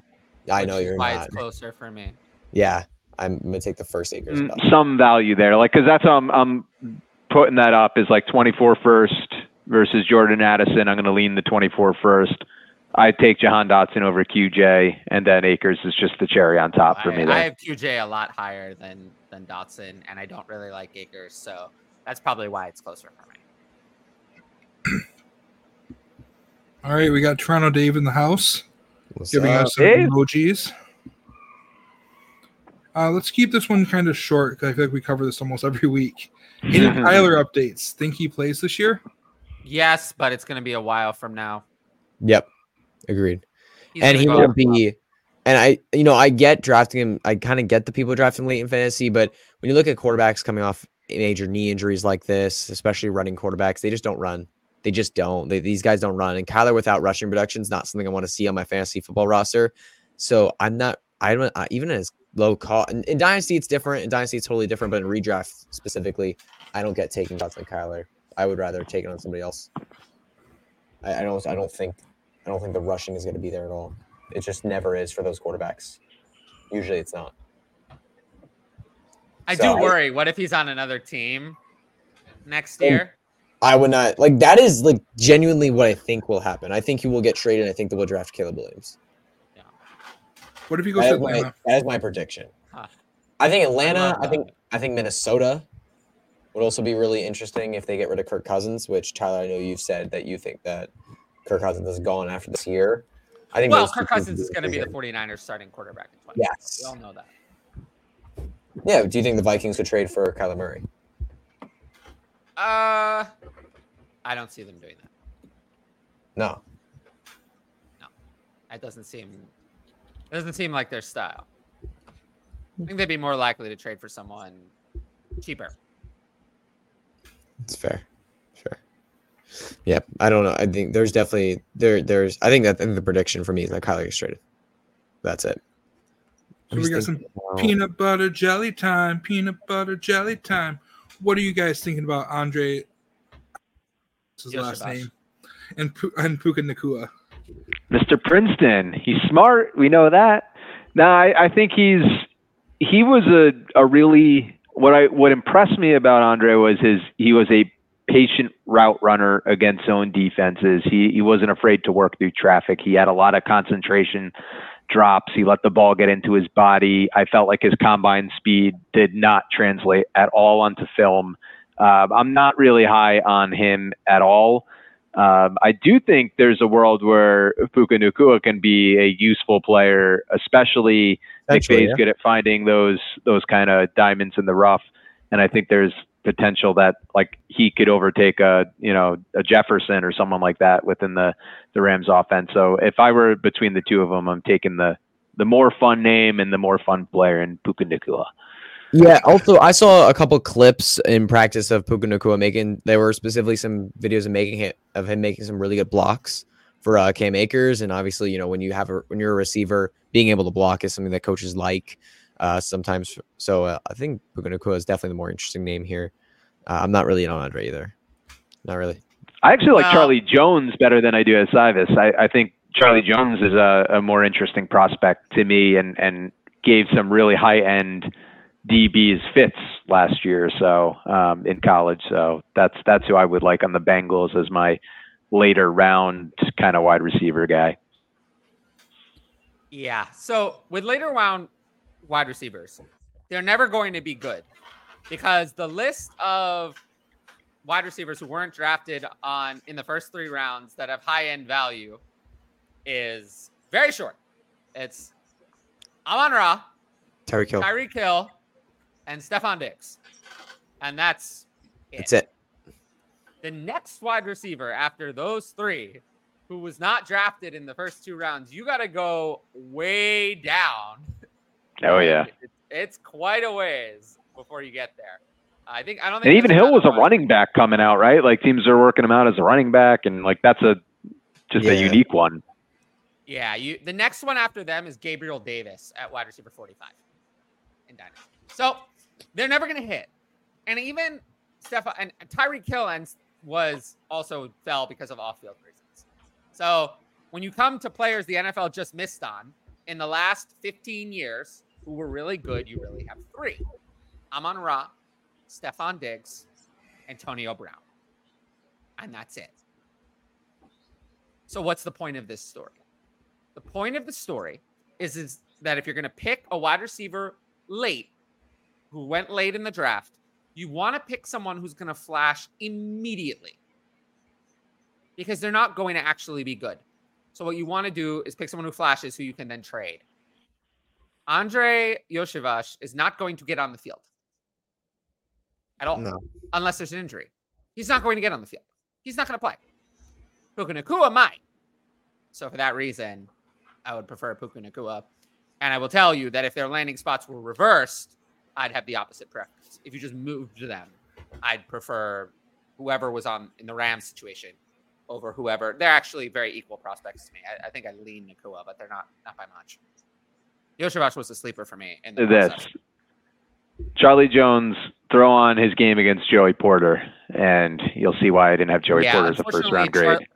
But Charlie Jones is injured, not participating in anything. And Labrum, yep. So he's never going to get a chance, unfortunately. A rough floor finish for Jordan Addison this year. Let's assume that he stays healthy and plays like a floor. Outside the top 50. It's never a guarantee. Yeah, it's a rookie wide receiver. Yeah, it's never a guarantee. For rookie wide receivers, I mean, most of them are better, but it is never a guarantee. You have first-round rookies who are bad all the time. Maybe not so much recently. Recently, we've been spoiled. But remember that very much spoiled. Exists. Jalen Reagor in 2020. But the last 2 years, we've been very spoiled I mean, the last 2 years there really have not been busts. Have there? Not really, right? Not busts. I mean, Jahan Dotson, I mean, how good was he over? Where'd he finish? Like 40? 45? James Harden, though, because Jahan Dotson also had 7 James touchdowns. Williams was hurt, though. He didn't. Yeah, play he the was first hurt. 7 He didn't games. play You 'cause he didn't was hurt. expect him to do it. But last year, every wide receiver in the first round, the other ones were all really good as rookies. He's spoiled. Yeah. Jalen Reagor's do happen. So, yeah, the floor finish is nothing. It's outside the top 50, 60. Absolutely. Yep, it's possible. My realistic floor for him, though, is I'm going to say like 750 yards, 4 touchdowns. I expect a good season from Jordan Addison. But to your point, like rookie floor is 45 in points per game. Yeah. And that's the sad reality is without the high touchdowns, he needs either a lot of yards or a lot of catches. And yeah, I like Jordan Addison, but I think that it's tough. He's someone who's very talented, but the situation is rough. It's rough if I assume Justin Jefferson and TJ Hawkinson are going to receive long-term extensions. And the best case scenario is that Kirk Cousins is the quarterback because the alternatives are not better. You're not going to find a quarterback who's better for fantasy than Kirk Cousins unless you get someone elite. Like Kyler Murray is not better for fantasy than Kirk Cousins. Kyler Murray himself is better, but he's not better for his receivers than Kirk Cousins is because Kirk Cousins will run. Kirk Cousins will have more passing yards than Kyler Murray. So it's actually very hard to find a quarterback who's good for like a guaranteed 4,000 to 4,500 passing yards, will throw touchdowns, and does not run. There are not many of those. The Vikings receivers were 1 and 2 in routes run. Their wide receiver 2 was 2nd in routes run in the NFL. Adam Thielen. Yep. So it's one of the best situations. It's huge. But what if Kirk Cousins goes away and it's replaced with Trey Lance? Then it doesn't sound so good. So no, it's always a risk when you are on a team with someone like Justin Jefferson, who is just impeccable, that if you ever get a bad quarterback, you're just screwed. You're screwed. You can't be that good. So that's the risk long term with Jordan Addison. So Dalton Kincaid is kind of sneaky old. Affect his dynasty ceiling or no? No, tight ends have a very long career path, so no. Yeah, 23 is not like they can play into the 30s a little bit. For a running back, I would factor it, but for a tight end, for running backs, really. no, yeah. For a running back, he's going to be 24 mid-season, though. I think that's not nothing, but I think for me, you're playing with Josh Allen. He has that's as good of an offense as you can step into as a tight end. So the comparables not much. are like Dallas Goedert, George Kittle, who are still 4+ years older, 6 years older. It's not. It's really not a big deal. I don't know.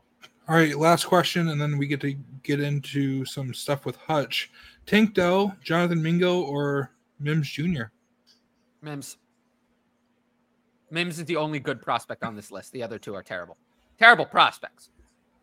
Mims. Yeah. I don't care that the other two have flashed in the preseason. Mims is just so much better. I Mims is a borderline elite. Dell is not. It's not Dell for me, but I would take Mims. There are just no players like Tank Dell who have really ever been good. He is starting to intrigue me, though, but he is the outlier. I'd give me the 6'2", 220, 4.46 slot. Tank Dell, it's hard to bet on a player who would be the first ever. For someone who's going to be the first ever, I kind of have to Devontae Smith was pretty good. He weighs like 170. Like, he's close. Tank Dell is not Devontae Smith. Tank Dell's not close to that anyway. He's 5'8". Devontae Smith is almost 6 feet. Yeah. Devontae Smith also destroyed the SEC and put up like video game numbers. Trophy. Yeah. There are other things. Marvin Mims is not exactly large. He made Mac Jones look great. No, 5'11", 177. Yeah, that's what I'm saying. With this one, it's so small that he would be the first ever, and that didn't work for Tutu Atwell. So I think I almost I'm gonna have skepticism on Tank Dell until I see him producing. I need to see him producing. How much does Tank Dell weigh again? I mean, not Tank Dell. How much does Tutu Atwell weigh again? Wasn't he like 160? Tank Dell's like slightly bigger, but I'm almost 150. Yeah. He weighed. I mean, in- Tavon Austin was 5'8", 185, and did nothing in the NFL, and he was And the he's even human joystick smaller, coming yeah. out. Yeah, he's even smaller Tank than Dell's that. even smaller. He's giving will- 17, 18 pounds on that 185.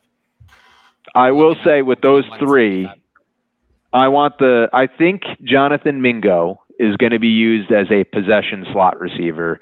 And I think at 6'2", 220 with a 4'4", 640 out of those three guys. And I know a lot of people like Mims, but I'm big on size. Like, I want you to be having the opportunity to be that alpha wide Mingo is receiver. the one of these three that I could that has the biggest chances of being number one wide receiver in the NFL.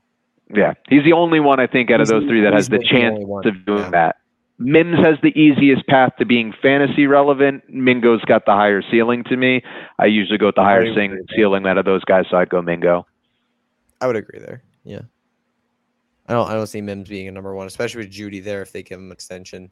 And yeah, I would still go with Mims. I trust the talent much more. I don't trust the talent of Mingo at all, but I would just play devil's advocate with Mingo, say he does have the higher ceiling. Mingo has a significantly higher ceiling, but Yeah. I think that in 2 years, Jonathan Mingo is not going to be starting in the NFL. And I think Marvin Mims absolutely will. Yeah. I'm going to go with I Marvin. think that's fair. Yeah. I'm not a fan of Jonathan Mingo. Prospect profile says bust on every single metric, essentially. Whereas Marvin Mims, pretty much every indicator says he's going to be good. Yeah, Marvin Mims is So for that reason, I have to go with Marvin Mims. I also will say with Marvin Mims, Tim Patrick getting hurt again helps because this gives Marvin Mims a path to see the field. Mm-hmm. Does not necessarily he's going to produce, but see the field. We're going to see him in the NFL. We're going to see if he can really. We're going to have some more information than we would have had otherwise, because they don't really have anyone at wide receiver 3. So Marvin Mims is going to be that now. Marvin Mims could be the number 2 in that offense if Cortland Sutton really is that dead in the water. Well, because he is just he's just disastrous right now. Cortland Sutton is terrible, but I think he'll trot out there as the least efficient, real starting X wide receiver in football for like the 4th year running. That's what he is. I mean, he is one of the worst receivers who's gotten this much opportunity, maybe ever. Who's had this much opportunity, this many chances, and that would be that bad. There really is no one else who's had he's been bad. that many targets and has been as poor as he has on all of them. That Cortland Sutton. Name one. It's really tough to have someone who actually retained their target share despite sucking so much. He had to put up a 1,000-yard season. But he was terrible. He wasn't very terrible. But that's an understatement of the century. Can't separate. Doesn't do well with contested catches. Catch rate is horrible. Can't run routes. What can he do? Be tall? That's it. Can't do anything else. It's like if Mike Evans were terrible at football. That's what Cortland Sutton is. Terrible. NFL teams are learning from that. They're not employing players like this anymore, if you've noticed. They don't employ players who are just tall and who are bad at football. They don't get employed. We're noticing a lot smaller receivers coming into the NFL because size is not everything. You're better off with the 5'11", 200 guy who can play over the 6'4", 230 guy who can't. Made a trade in my Dynasty League. Moved Javonte in a 24 first and received Breece in a 25 third. What do we think about that? That's close, but I think I'd take Hall. If it's a mid to late first, I think I'd take Hall, but it's definitely there's our background. It's definitely I don't think it's like insanely. I don't think it's insanely like Hall. I'd lean Hall, but this is getting closer. Yeah, it's close. Yeah, that's how I feel too.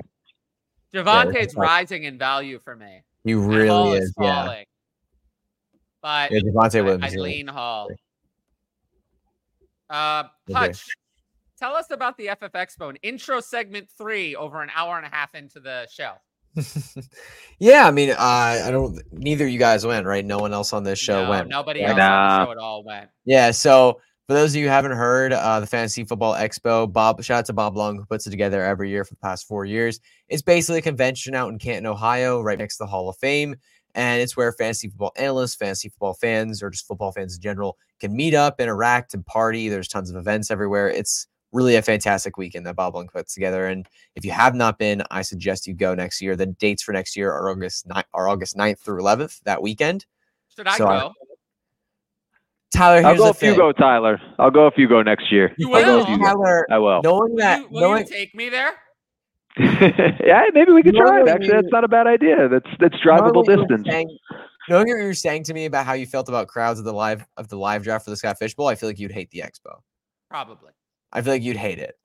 There's just like the entire weekend just talking to people. That's what it is the entire time. It's funny. I'm a very extroverted person, but I'm also kind of antisocial. It's very weird. Very weird combination. Like, yeah. I like hanging out with people who like me because then I can kind of be mean, which is like my actual self, as this is my real personality. It's not an actor show. Hutch knows. He's met me. Oh, yeah. I'm just as mean in person just me. as I am on the show. Not mean, but you know what I mean. I'm like this, and it doesn't always go great. And I don't really like large crowds, a lot of strangers and stuff like that. Yeah, so I probably wouldn't love it. The expo last year was like 500 to 1,000 people there. It was a lot of people. Like it was a giant crowd. Oh yeah. And how was Dez? What? Yeah, so I was just about to get into that. So there were so the last 2 years there's been a flag football tournament, and this year Dez Bryant. I mean, obviously you all know who Dez Bryant is. We all know who that is. Yeah, all know who Dez Bryant is. If you don't look, if you've been living under a rock for a while, look it up. Dez Bryant, future Hall of Fame wide receiver. This show and doesn't know who Dez. I don't know. There are some people who are. There are some people who are just dumb. There are some people who are just dumb and don't know. I don't think that's a population. But anyways, so Dez Bryant put together a team with his company, Personal Corner. Really great company, by the way. They do good stuff and good fantasy content as well. They do all kinds. Dez Bryant does really fun stuff in the fantasy community. Looking for a job, by the way. What? Personal Corner is listening. I'm looking for a job. Call me. Shout out, yeah. But Dez Bryant, anyways, he put together a Personal Corner team for the flag football tournament. He was going to play, and he ended up playing quarterback all day, going easy on everybody, and he still ended up winning the tournament.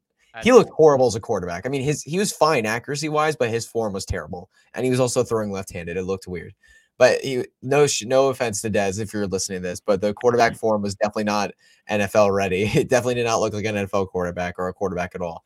But they ended up winning the tournament, and I actually catch him alone for a second. I mean, Dez was actually really impressive to watch at the Fantasy Football Expo. He was so nice and so kind, and he looked so happy to be there. And you could see it on his Twitter account. You can see it in the videos he made on Twitter. He was really just happy to be there, and he was signing autographs, taking pictures left and right, talking to people. He was like, you know how you think of a celebrity where it's like, oh, they might be really mean to people in public. You know, you think about that. They're like really actually like they look cool on TV, but actually they're really mean. Like Dez was the opposite.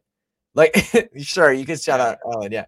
Dez was the opposite of that. Dez was just the kindest, like one of the kindest, like people you could ever meet, like one of the kindest celebrities you could probably ever meet.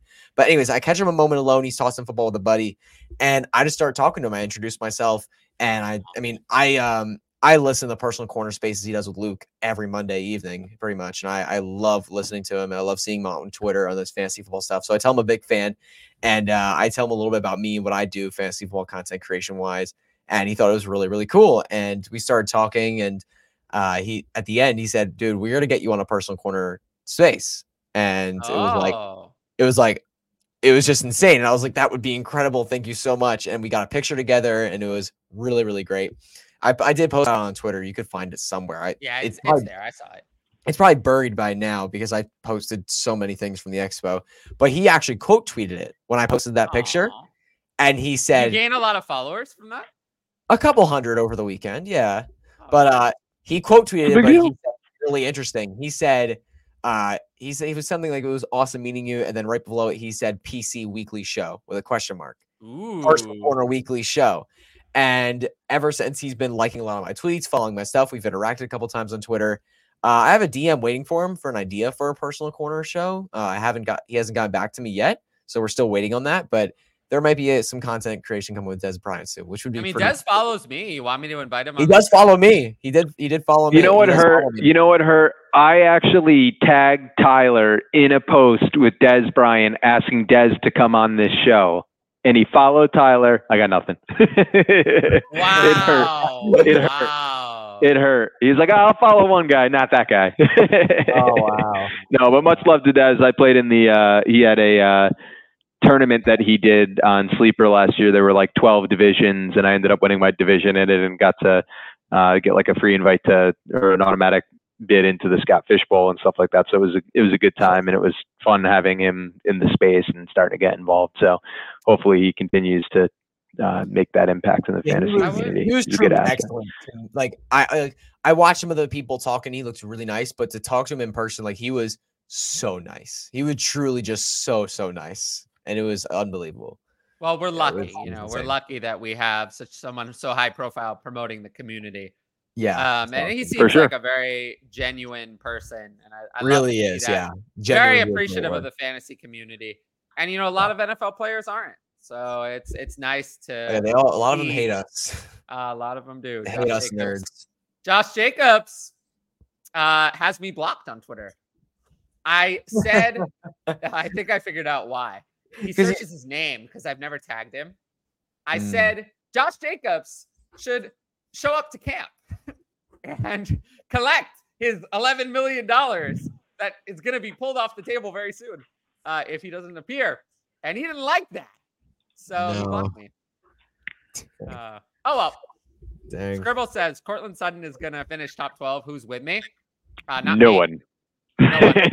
I'm good. Yeah, I'll bring back. You know what? He was a guest on this show at some point. I will bring back 2022. Andrew Erickson can be with you. Nice. One of my favorite guests I've had on this show. But that was a whopper. That was a whopper. I did like that last year as well. I thought he would be. I targeted. I hated him. I targeted a little bit, but I targeted both him and Judy. I begged people not to draft him. Yeah, I was like so out on Cortland Sutton. I had the same speech as last year, as this year. So where are we? Did we even get to? Oh, the preseason takeaways. We're not getting to. I don't think we're getting to the redraft wide receiver discussion. That's okay. We can push that back until next week. We'll give it another try. So preseason takeaways. So Hutch, you had a bunch of them. Tell me about this thing about Dameon Pierce. So yeah, I mean Dameon Pierce, when you look at the stats for the Texans this past week in preseason, he got no touches, no action, nothing for Dameon Pierce. What? That's good. Couldn't be better. It couldn't be better for Dameon Pierce because Devin Singletary was out there getting some touches, and it shows that the Texans clearly value him as their RB1. He's their clear-cut guy, and they don't, because he's not injured. He's not holding out. He's 100% fine to play. There's no problems whatsoever. But they decided, nope, we're not going to play him because we value him as our RB1, and we have big plans for him this season. Usually you see stud running backs, like workhorse running backs, or like close to workhorse running backs, get this level of treatment. Like guys like Saquon, McCaffrey will probably get that treatment this year. Dameon Pierce is getting it. And if Dameon Pierce can get a close to workhorse role, obviously no running backs get workhorse roles anymore, but if he can get a big time workload with a little bit of passing work sprinkled in, because he did flash as a pass catcher last year. I feel like it's a very underrated part of his game. He did flash that in that area last year.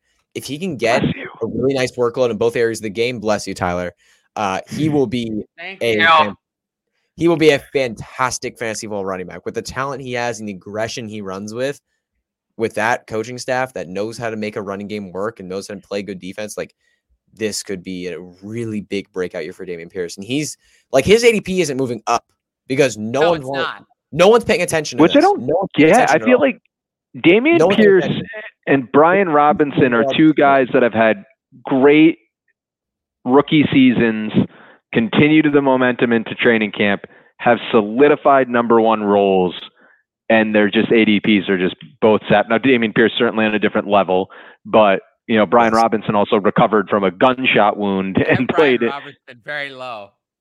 Yeah, I got to tell you, the staff, he is getting such a large workload though this year that I feel like he's going to beat his ADP. I don't think he's got the upside of a Dameon Pierce, but those guys, just from an ADP perspective, I end up with a lot of shares of.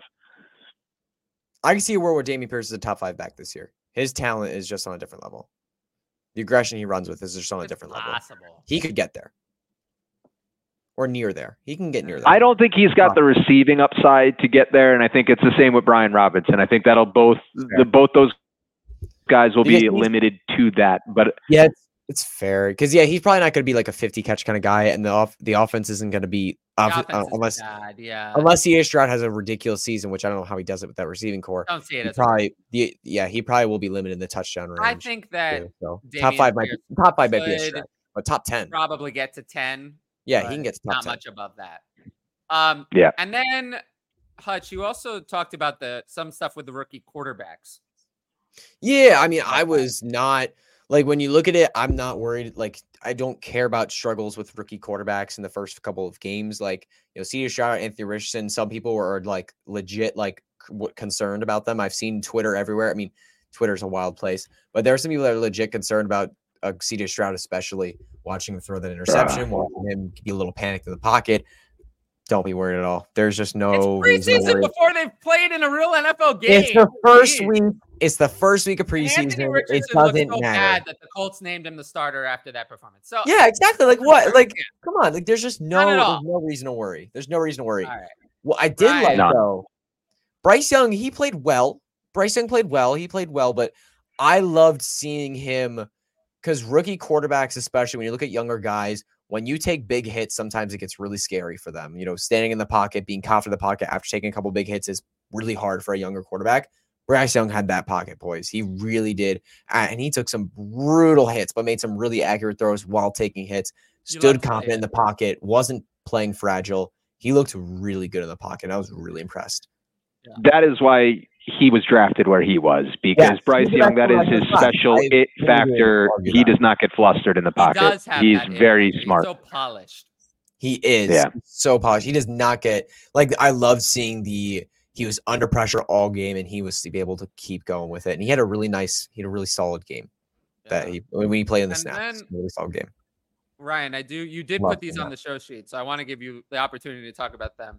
Go for it, Ryan. And the redraft wide receiver discussion, which we're now getting to. Hour 45 minutes in. Tell me why you think the Michael Pittman hate has gone too far. I think Michael, we talked about it a lot on the show, and I've lowered his ADP, and then I started looking to where I lowered it, and I still feel like he's going to get the volume in the offense. I still think he's going to be the focal point from a receiving perspective, and I think that because I think he's getting hurt a little bit too much on the rookie quarterback piece. I don't think Anthony Richardson's going to be bad enough where he should be falling outside of the top 20, 25 guys from a redraft perspective. I see him going at 34 in some instances and dropping pretty far. Pittman, to me, has a lot of upside from there, and I think he's going to give you steady value. So I think we've gotten to the point, and I'm down on him a little bit too. He's not very high in my rankings, but I do think the hate has gotten a little bit too far. And if Anthony Richardson's anything as a passer, that Pittman's going to outperform where he's getting drafted right now. I think it's fair to go for it. Sorry, guys. Is that most rookie quarterbacks don't support a top 35 wide receiver, and the ones that are usually really good. The ones that do are usually elite passers as rookies, Justin Herbert, or they have a receiver who was already elite. This is neither of those. It's neither of them. Anthony Richardson as a rookie, I can tell you, is not going to be an elite passer. Exactly. Is that he runs a lot and is great for fantasy, but he's not going to be an elite passer as a rookie. He could develop into that in his career. But as a rookie, Anthony Richardson was a horrific college passer. He's not going to be elite or even good. He's going to be bad as a passer, as a rookie. Michael Pittman is not elite. I think it's very clear. He wasn't elite last year. He was inefficient on his volume. He didn't do enough on those targets, and he's never hit that elite range. However, he's good. It's hard. I can't rank Michael Pittman at 40. I just think that he's too good to be ranked at 40. I have him ranked at 30, which is my way of compromising. I can't picture a world, and I may be dead ass wrong on this. I can't picture a world with his reception totals that he has from a volume perspective to put up, that he doesn't finish in a top 30. I mean, he played with Carson Wentz, who was pretty miserable when he played with Carson Wentz, and put up 88 and over 1,000. He played with Matt Ryan, who did not look good last year at all, and a bunch of backups, and put up 99 receptions for 925. That is a volume-based receiver. It almost reminds me of like Jarvis Landry back in the day when he'd get a lot of hate and people would always fade him, and then he'd always end up as a top 20 guy because he'd get the volume. That's what Michael Pittman feels like to me in the situation. So I do think the value, I think he's a value at where he is now. I think he keeps slipping, he keeps falling because everyone's worried about it. At the end of the day, there's a small group of receivers that can put up 80, 90 plus receptions in fantasy football. Michael Pittman's one of them. So I do think the hate's gone too far. Here's the problem. Would you take the over or under on Anthony Richardson at 38.54 passing yards? Under 38. What's the line? 38. That's my line. 3,854. You want the over or the under? I think I know where you're going with this, Passing and I was yards. about to go the same direction, Tyler. I'd probably go the under. I'd go the under by a lot. How about 35.88? Under. You want the over or the under? I'd take the under on 3,000. Take the under on 3,000. Yep. The Vegas line's around 3,200. I take the under. I think he's like, I think he'll be right around 3,000. Assuming he starts. So why do we all love Darren Waller as a tight end in this offense, and everyone's talking about him with a guy who's not gone over 3,200 yards, hasn't supported that offense? Because he plays tight end. Because he because plays tight end, that's different than playing receiver. Yeah. It's different. Yeah, you can play tight end. There are that. very few tight ends. That's why. That's the only reason. To be a good tight end in fantasy, if Darren Waller has the stats I'm giving Michael Pittman, he's a top 5 tight end. Yeah. No, I get that. I think people are starting to talk about him as like Darren Waller should be the number 2 tight end. I heard people. Yeah, we talked about it last week. Someone said Darren Waller should be I don't agree with that either. I think that's high. But so I think, if Darren Waller, I do think Pittman's going to be a lock for top 25. I genuinely think that. So I think that is where the hate has gotten too far. I don't think he's going to be a top 12 guy, maybe not top 15 kind of guy like he's had that opportunity to be. But in PPR, no ceiling. Ryan, I just have a quick question. Like Ryan, I genuinely want to just play something out real quick. So we're thinking, where are we thinking Anthony Richardson's passing yards? Because his prop is at 3,200. Is that? Do we want to call? I think that's fair for 3,200. Like 3,200? Number for me, 3,200. Yeah, 3,200. Okay, so what do we expect Pittman's target share to be? What has it been in the last few years? It's been around like, hasn't it been around? 3,200 for the record is 188 passing yards a game, which I think is a good number. I really solid. do. That's a solid number. That's a number that's doable, but he could go under that. He could easily go under that this year. Wouldn't not be shocked by it. He hit 50% completion in college. Like that, wouldn't be surprised by it. What's Pittman's target share been around the last few years? I actually don't. I feel like as far as last year, he had 141 out of 25.6%. 25.6. Yeah. So if you do the math, so 3,200 times 0.25, it's 800 yards. So we're looking at 800 receiving yards. And if we're looking at a very low touchdown percentage, because Anthony Richardson's not going to be throwing like 25 plus touchdowns, that's just not going to be his range. He's probably going to throw under 20. The only thing I'll fight back on that is, yes, because that's not the 25% too. Not all targets are created equal, though. So you get a lot of dump offs to running backs that eat up at that target share. So I think if he could keep that 25% target share, I think he's pretty much a lock for 900 yards. And that's where I start to say, when you talk about a PPR league, I think he's a lock for top 25. I'll be very surprised, me personally, very, very surprised if Michael Pittman is outside the top 25 in a PPR league. So for me, he's more likely to be out of the top 40 than in the top. Interesting. 40. I would agree with that. Oh yeah, 100%. Like, because like when you look at the just look at the number, like you say 3,200 passing yards, which is fair, but he could finish lower than that. He could go lower than that easily, Anthony Richardson this year. And you look at 25% target share. That's a really high target share for a wide receiver. Really high. That's 800 receiving yards. And we know Anthony Richardson's not throwing many touchdowns. And the other problem with Michael Pittman is if you look at him last year, he was not efficient. No, not at all. That he was inefficient. The whole offense was bad. But he wasn't efficient compared to the other receivers. And that's scary. He didn't really record a lot of yards per target. It's not like he was significantly better in terms of his catch rate than Paris Campbell.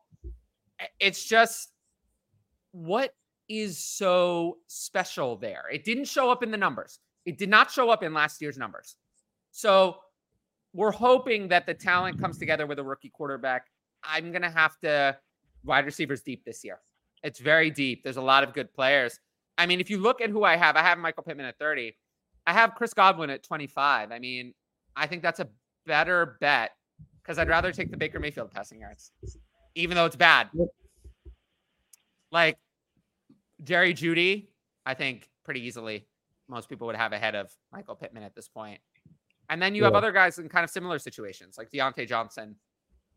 I'd rather take my chances on the second-year quarterback and the one who has a better history of volume. So, yeah, I just can't. I just think it's just such low passing yards that he's had surrounding him the last 2 years, though. It's not like these guys are throwing for like 3,800 yards or anything like that, or 4,000 yards on teams he's played on. So I think the floor for the regression is like, I think we're overselling what that regression may be because he's had such bad quarterback play for the last 2 years already. These aren't high. It's not like he went from a 4,500 yard passer to Anthony Richardson. He's going from low yardage totals to maybe 3,200. Like, okay, take off 100 yards from him maybe at best. So last year, Michael was the wide receiver 24 in fantasy points per game. And I expect it to be worse. So 30 is good for me. 30 is good. I think, honestly, if I just looked at the numbers and didn't have Michael Pittman, the player, in my head, I would rank Michael Pittman in the 40s. And that's where the fantasy footballers have him ranked. So it's not crazy. Yeah. I don't think it's crazy. I just think I personally will own a lot of shares. He'd be in the 40s. The only reason he's higher is because that I know I have extra knowledge beyond the stats that say that Michael Pittman is good. He looks good. He plays well. He does look the part of a good wide receiver in the NFL. But that's the only reason he's even at 30. Yeah, but the thing is, numbers say he should be lower, not higher. Even when you talk about Michael Pittman and his ADP, you talk about him. Where is he going? Like wide receiver 35-ish, wide receiver 40. Yeah, that's where he's going, right? Like you could put aside, like maybe he is a tad undervalued. Maybe he finishes as wide receiver 30. Maybe he gets like wide receiver 28. There is no ceiling though. Where is he going to go from wide receiver 30? Though, it's good There's enough. Just none. There's just no ceiling. 35, it's good enough though.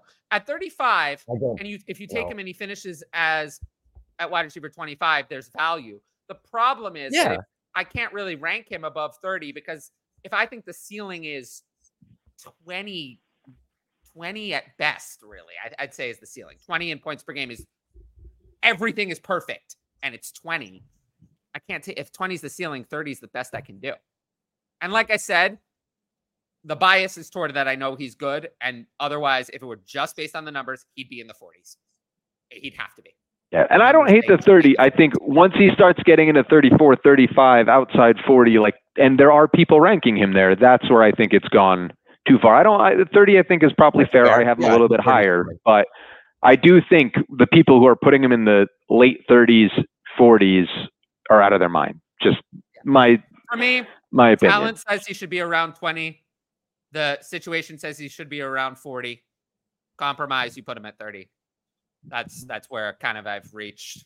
His talent just isn't.